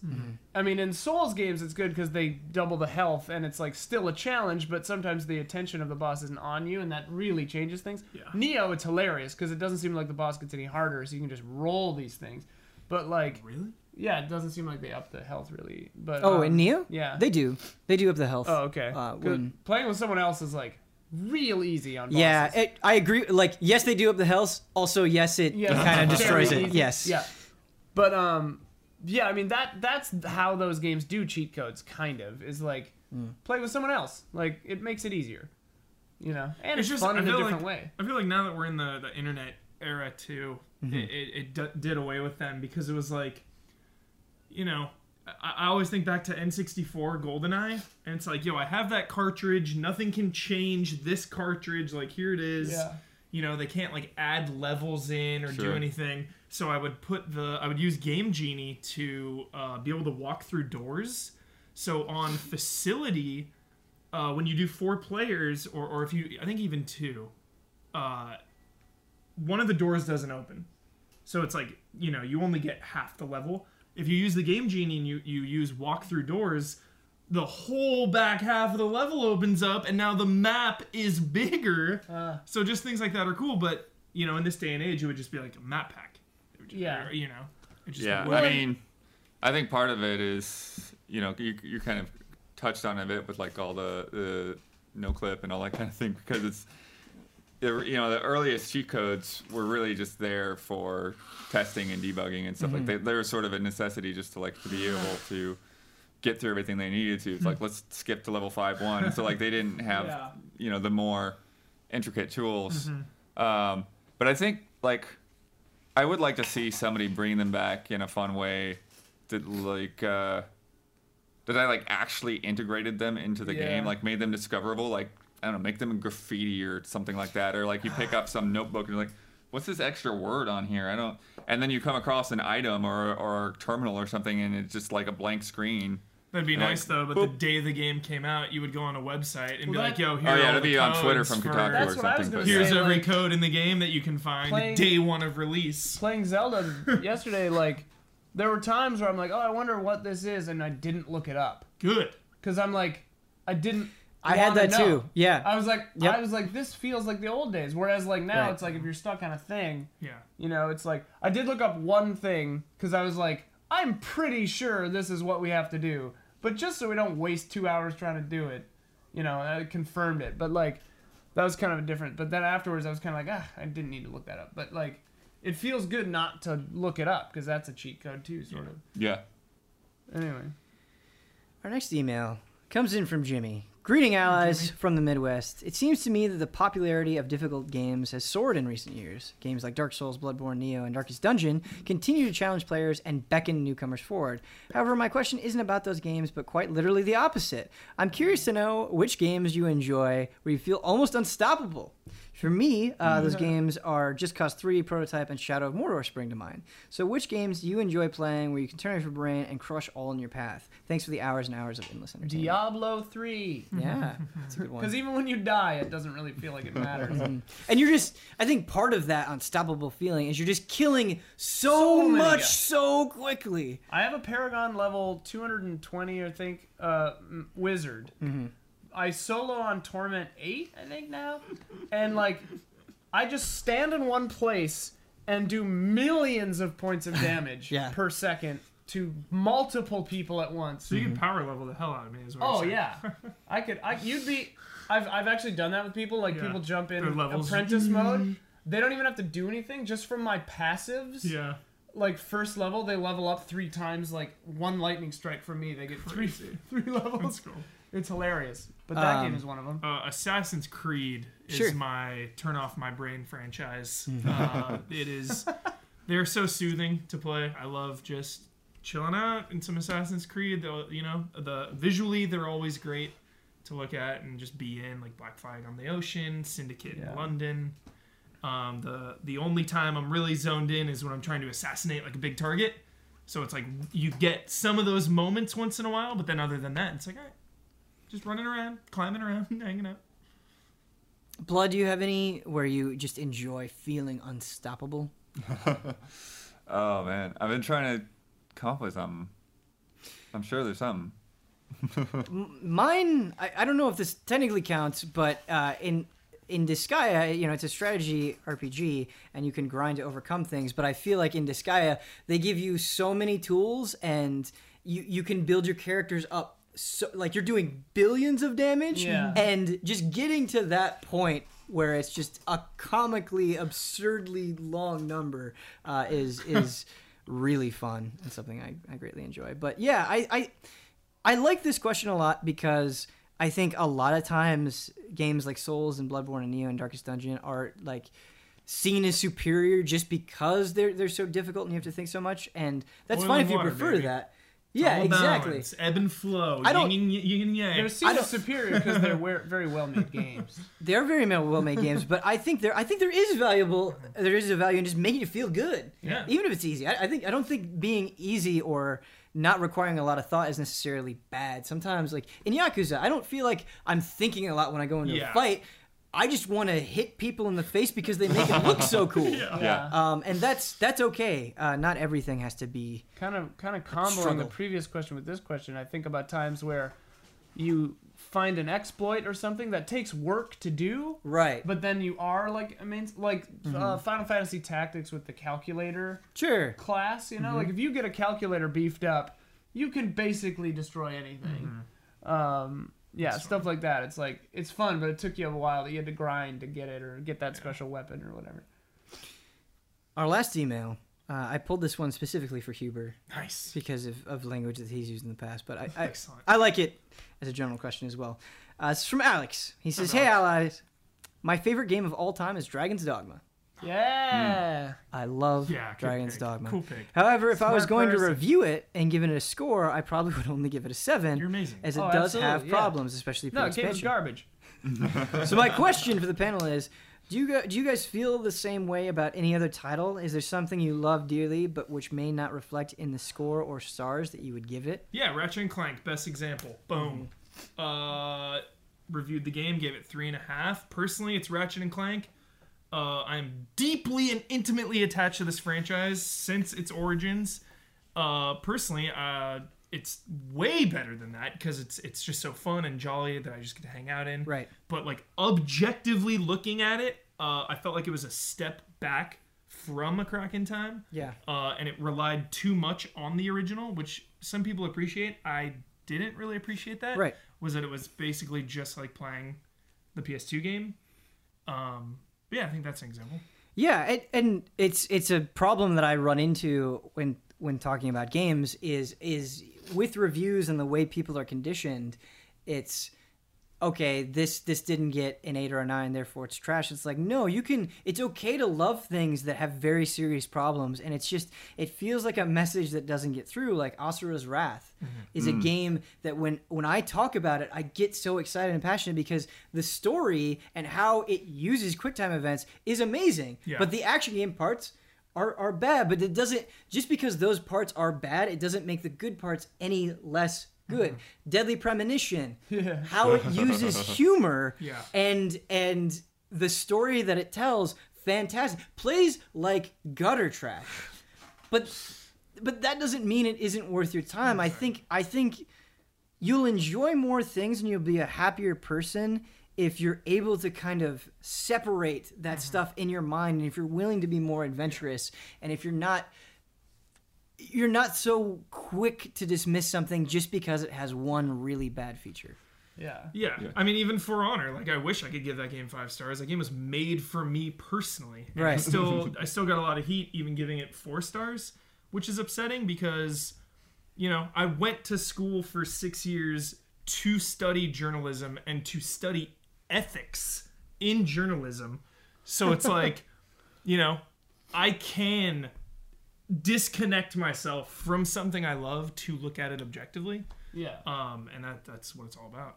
I mean, I think about like I'm just thinking about Dragon's Dogma because that game is like beautiful, perfect, wonderful, amazing game. That is terrible.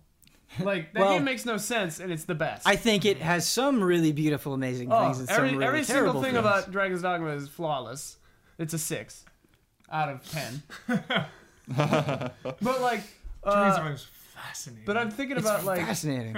I'm thinking about like Seventh Guest or something, where it's like, Right. this is a bad game. Like, there's some bad, stupid crap in here, Right. but I love it to pieces. And I think like Yeah. mood and like the moment something gets you, and nostalgia to a certain extent. But like, I'd never played Pokemon Snap before in my entire life, and we streamed it a couple months ago here, and I loved it to pieces. You know, not an amazing game. No. It's pretty simple. Not even Well, that is well. Like, well, is it? Yeah, but it's not even like flawlessly executed, you know. But like, oh man, The way Professor Oak judges those pictures Yeah. may be a little questionable. Specious? Like that, Yeah. that butt is not a face. yeah. Yeah. But like, yeah, and that was centered. Like, Yeah. let's face it. Blood, are there any games that kind of fit this description for you? Yeah, my classic one that I'm sure I brought up before is Opuna on the Wii. Sure. Like the vibe of that game is just so happy and just joyous, and he's got this little cutie round dude going around solving people's problems, and you do everything on the nunchuck for whatever weird reason. And you know, it's just like somebody just decided, like, as almost like a game jam project. It's like, just let's make a game that just uses the nunchuck. And Impossible. but it's actually like that combat feels pretty cool, you Yeah. know. But at the same time, it's like I think I ended up giving it a 6.9 because it's like the story, like you go through like the first 2/3 of the game before you get engaged in the story. Like there's just like all of this weird like artificial bullcrap with like repeating chores over and over again and stuff like that. And then I came across a part of the game where like there's like this big earthquake or something like that, and there was no sound effect. It's just happening and the screen's sort of shaking, but there was I'm like, okay guys. And then the thing that like really got me like down to like below the 7 was I went through all this, and you know it's an RPG, it's a fairly long game, and then there's not really an ending. Like you beat the last thing, and then you get knocked out in the middle of it, and then you wake up on the spaceship, and your family's taking you back home. Whoa, like, dude! Like what about all the spoilers, people? What about all the people I just helped? I don't get to say anything about all this time that I invested in this world. I'm just gone. We're just gone. There's not an ending there. I want to make an album called Below the 7. Below the 7. But I'm sure you guys have encountered this as well. Thank goodness for the 6s. Thank goodness for the 7s that make this thing that we love so much more interesting. These ugly, beautiful things. Yeah. Because I'm sure you've played games where you try to remove yourself from it and go, well, this is really well made, but not exciting in any way. Mm-hmm. You know, yeah. It's just kind of like a machine. Whereas I need those Deadly Premonitions. I need those Dragon's Dogmas. I need them. I need them to kind of kickstart perspective. Right. That like, oh, we don't have to follow this blueprint. Because they're always like weird. Going for something specific that's incredible. And something you didn't know you wanted. Yeah, maybe not everything else like aligns to what they were going for, but like there's so much good in so many games. Right. And then when you get something, you know, again, playing through all those 6s and 7s, then, you know, as Zelda Breath of the Wild comes out, and you're like, whoa, this is a 10. Yeah. It's all just... And with that, we're going to end this to go play some more Zelda. Thank you, panel, for your energy, your knowledge, all of that great stuff. I enjoyed this Frame Trap. I hope you enjoyed it as well. Again, if you want to write in to Frame Trap and give us a question that's going to get us all excited or sad or any sort of strong emotion, email askeasyallies@gmail.com. Please, if you want to continue this kind of thing, if you like us, if you like what we have to say, and you're not already, go to patreon.com /easyallies. Consider us giving $1, $5, whatever you can. It really helps us do bigger and better things, and we greatly appreciate it. Until the next time.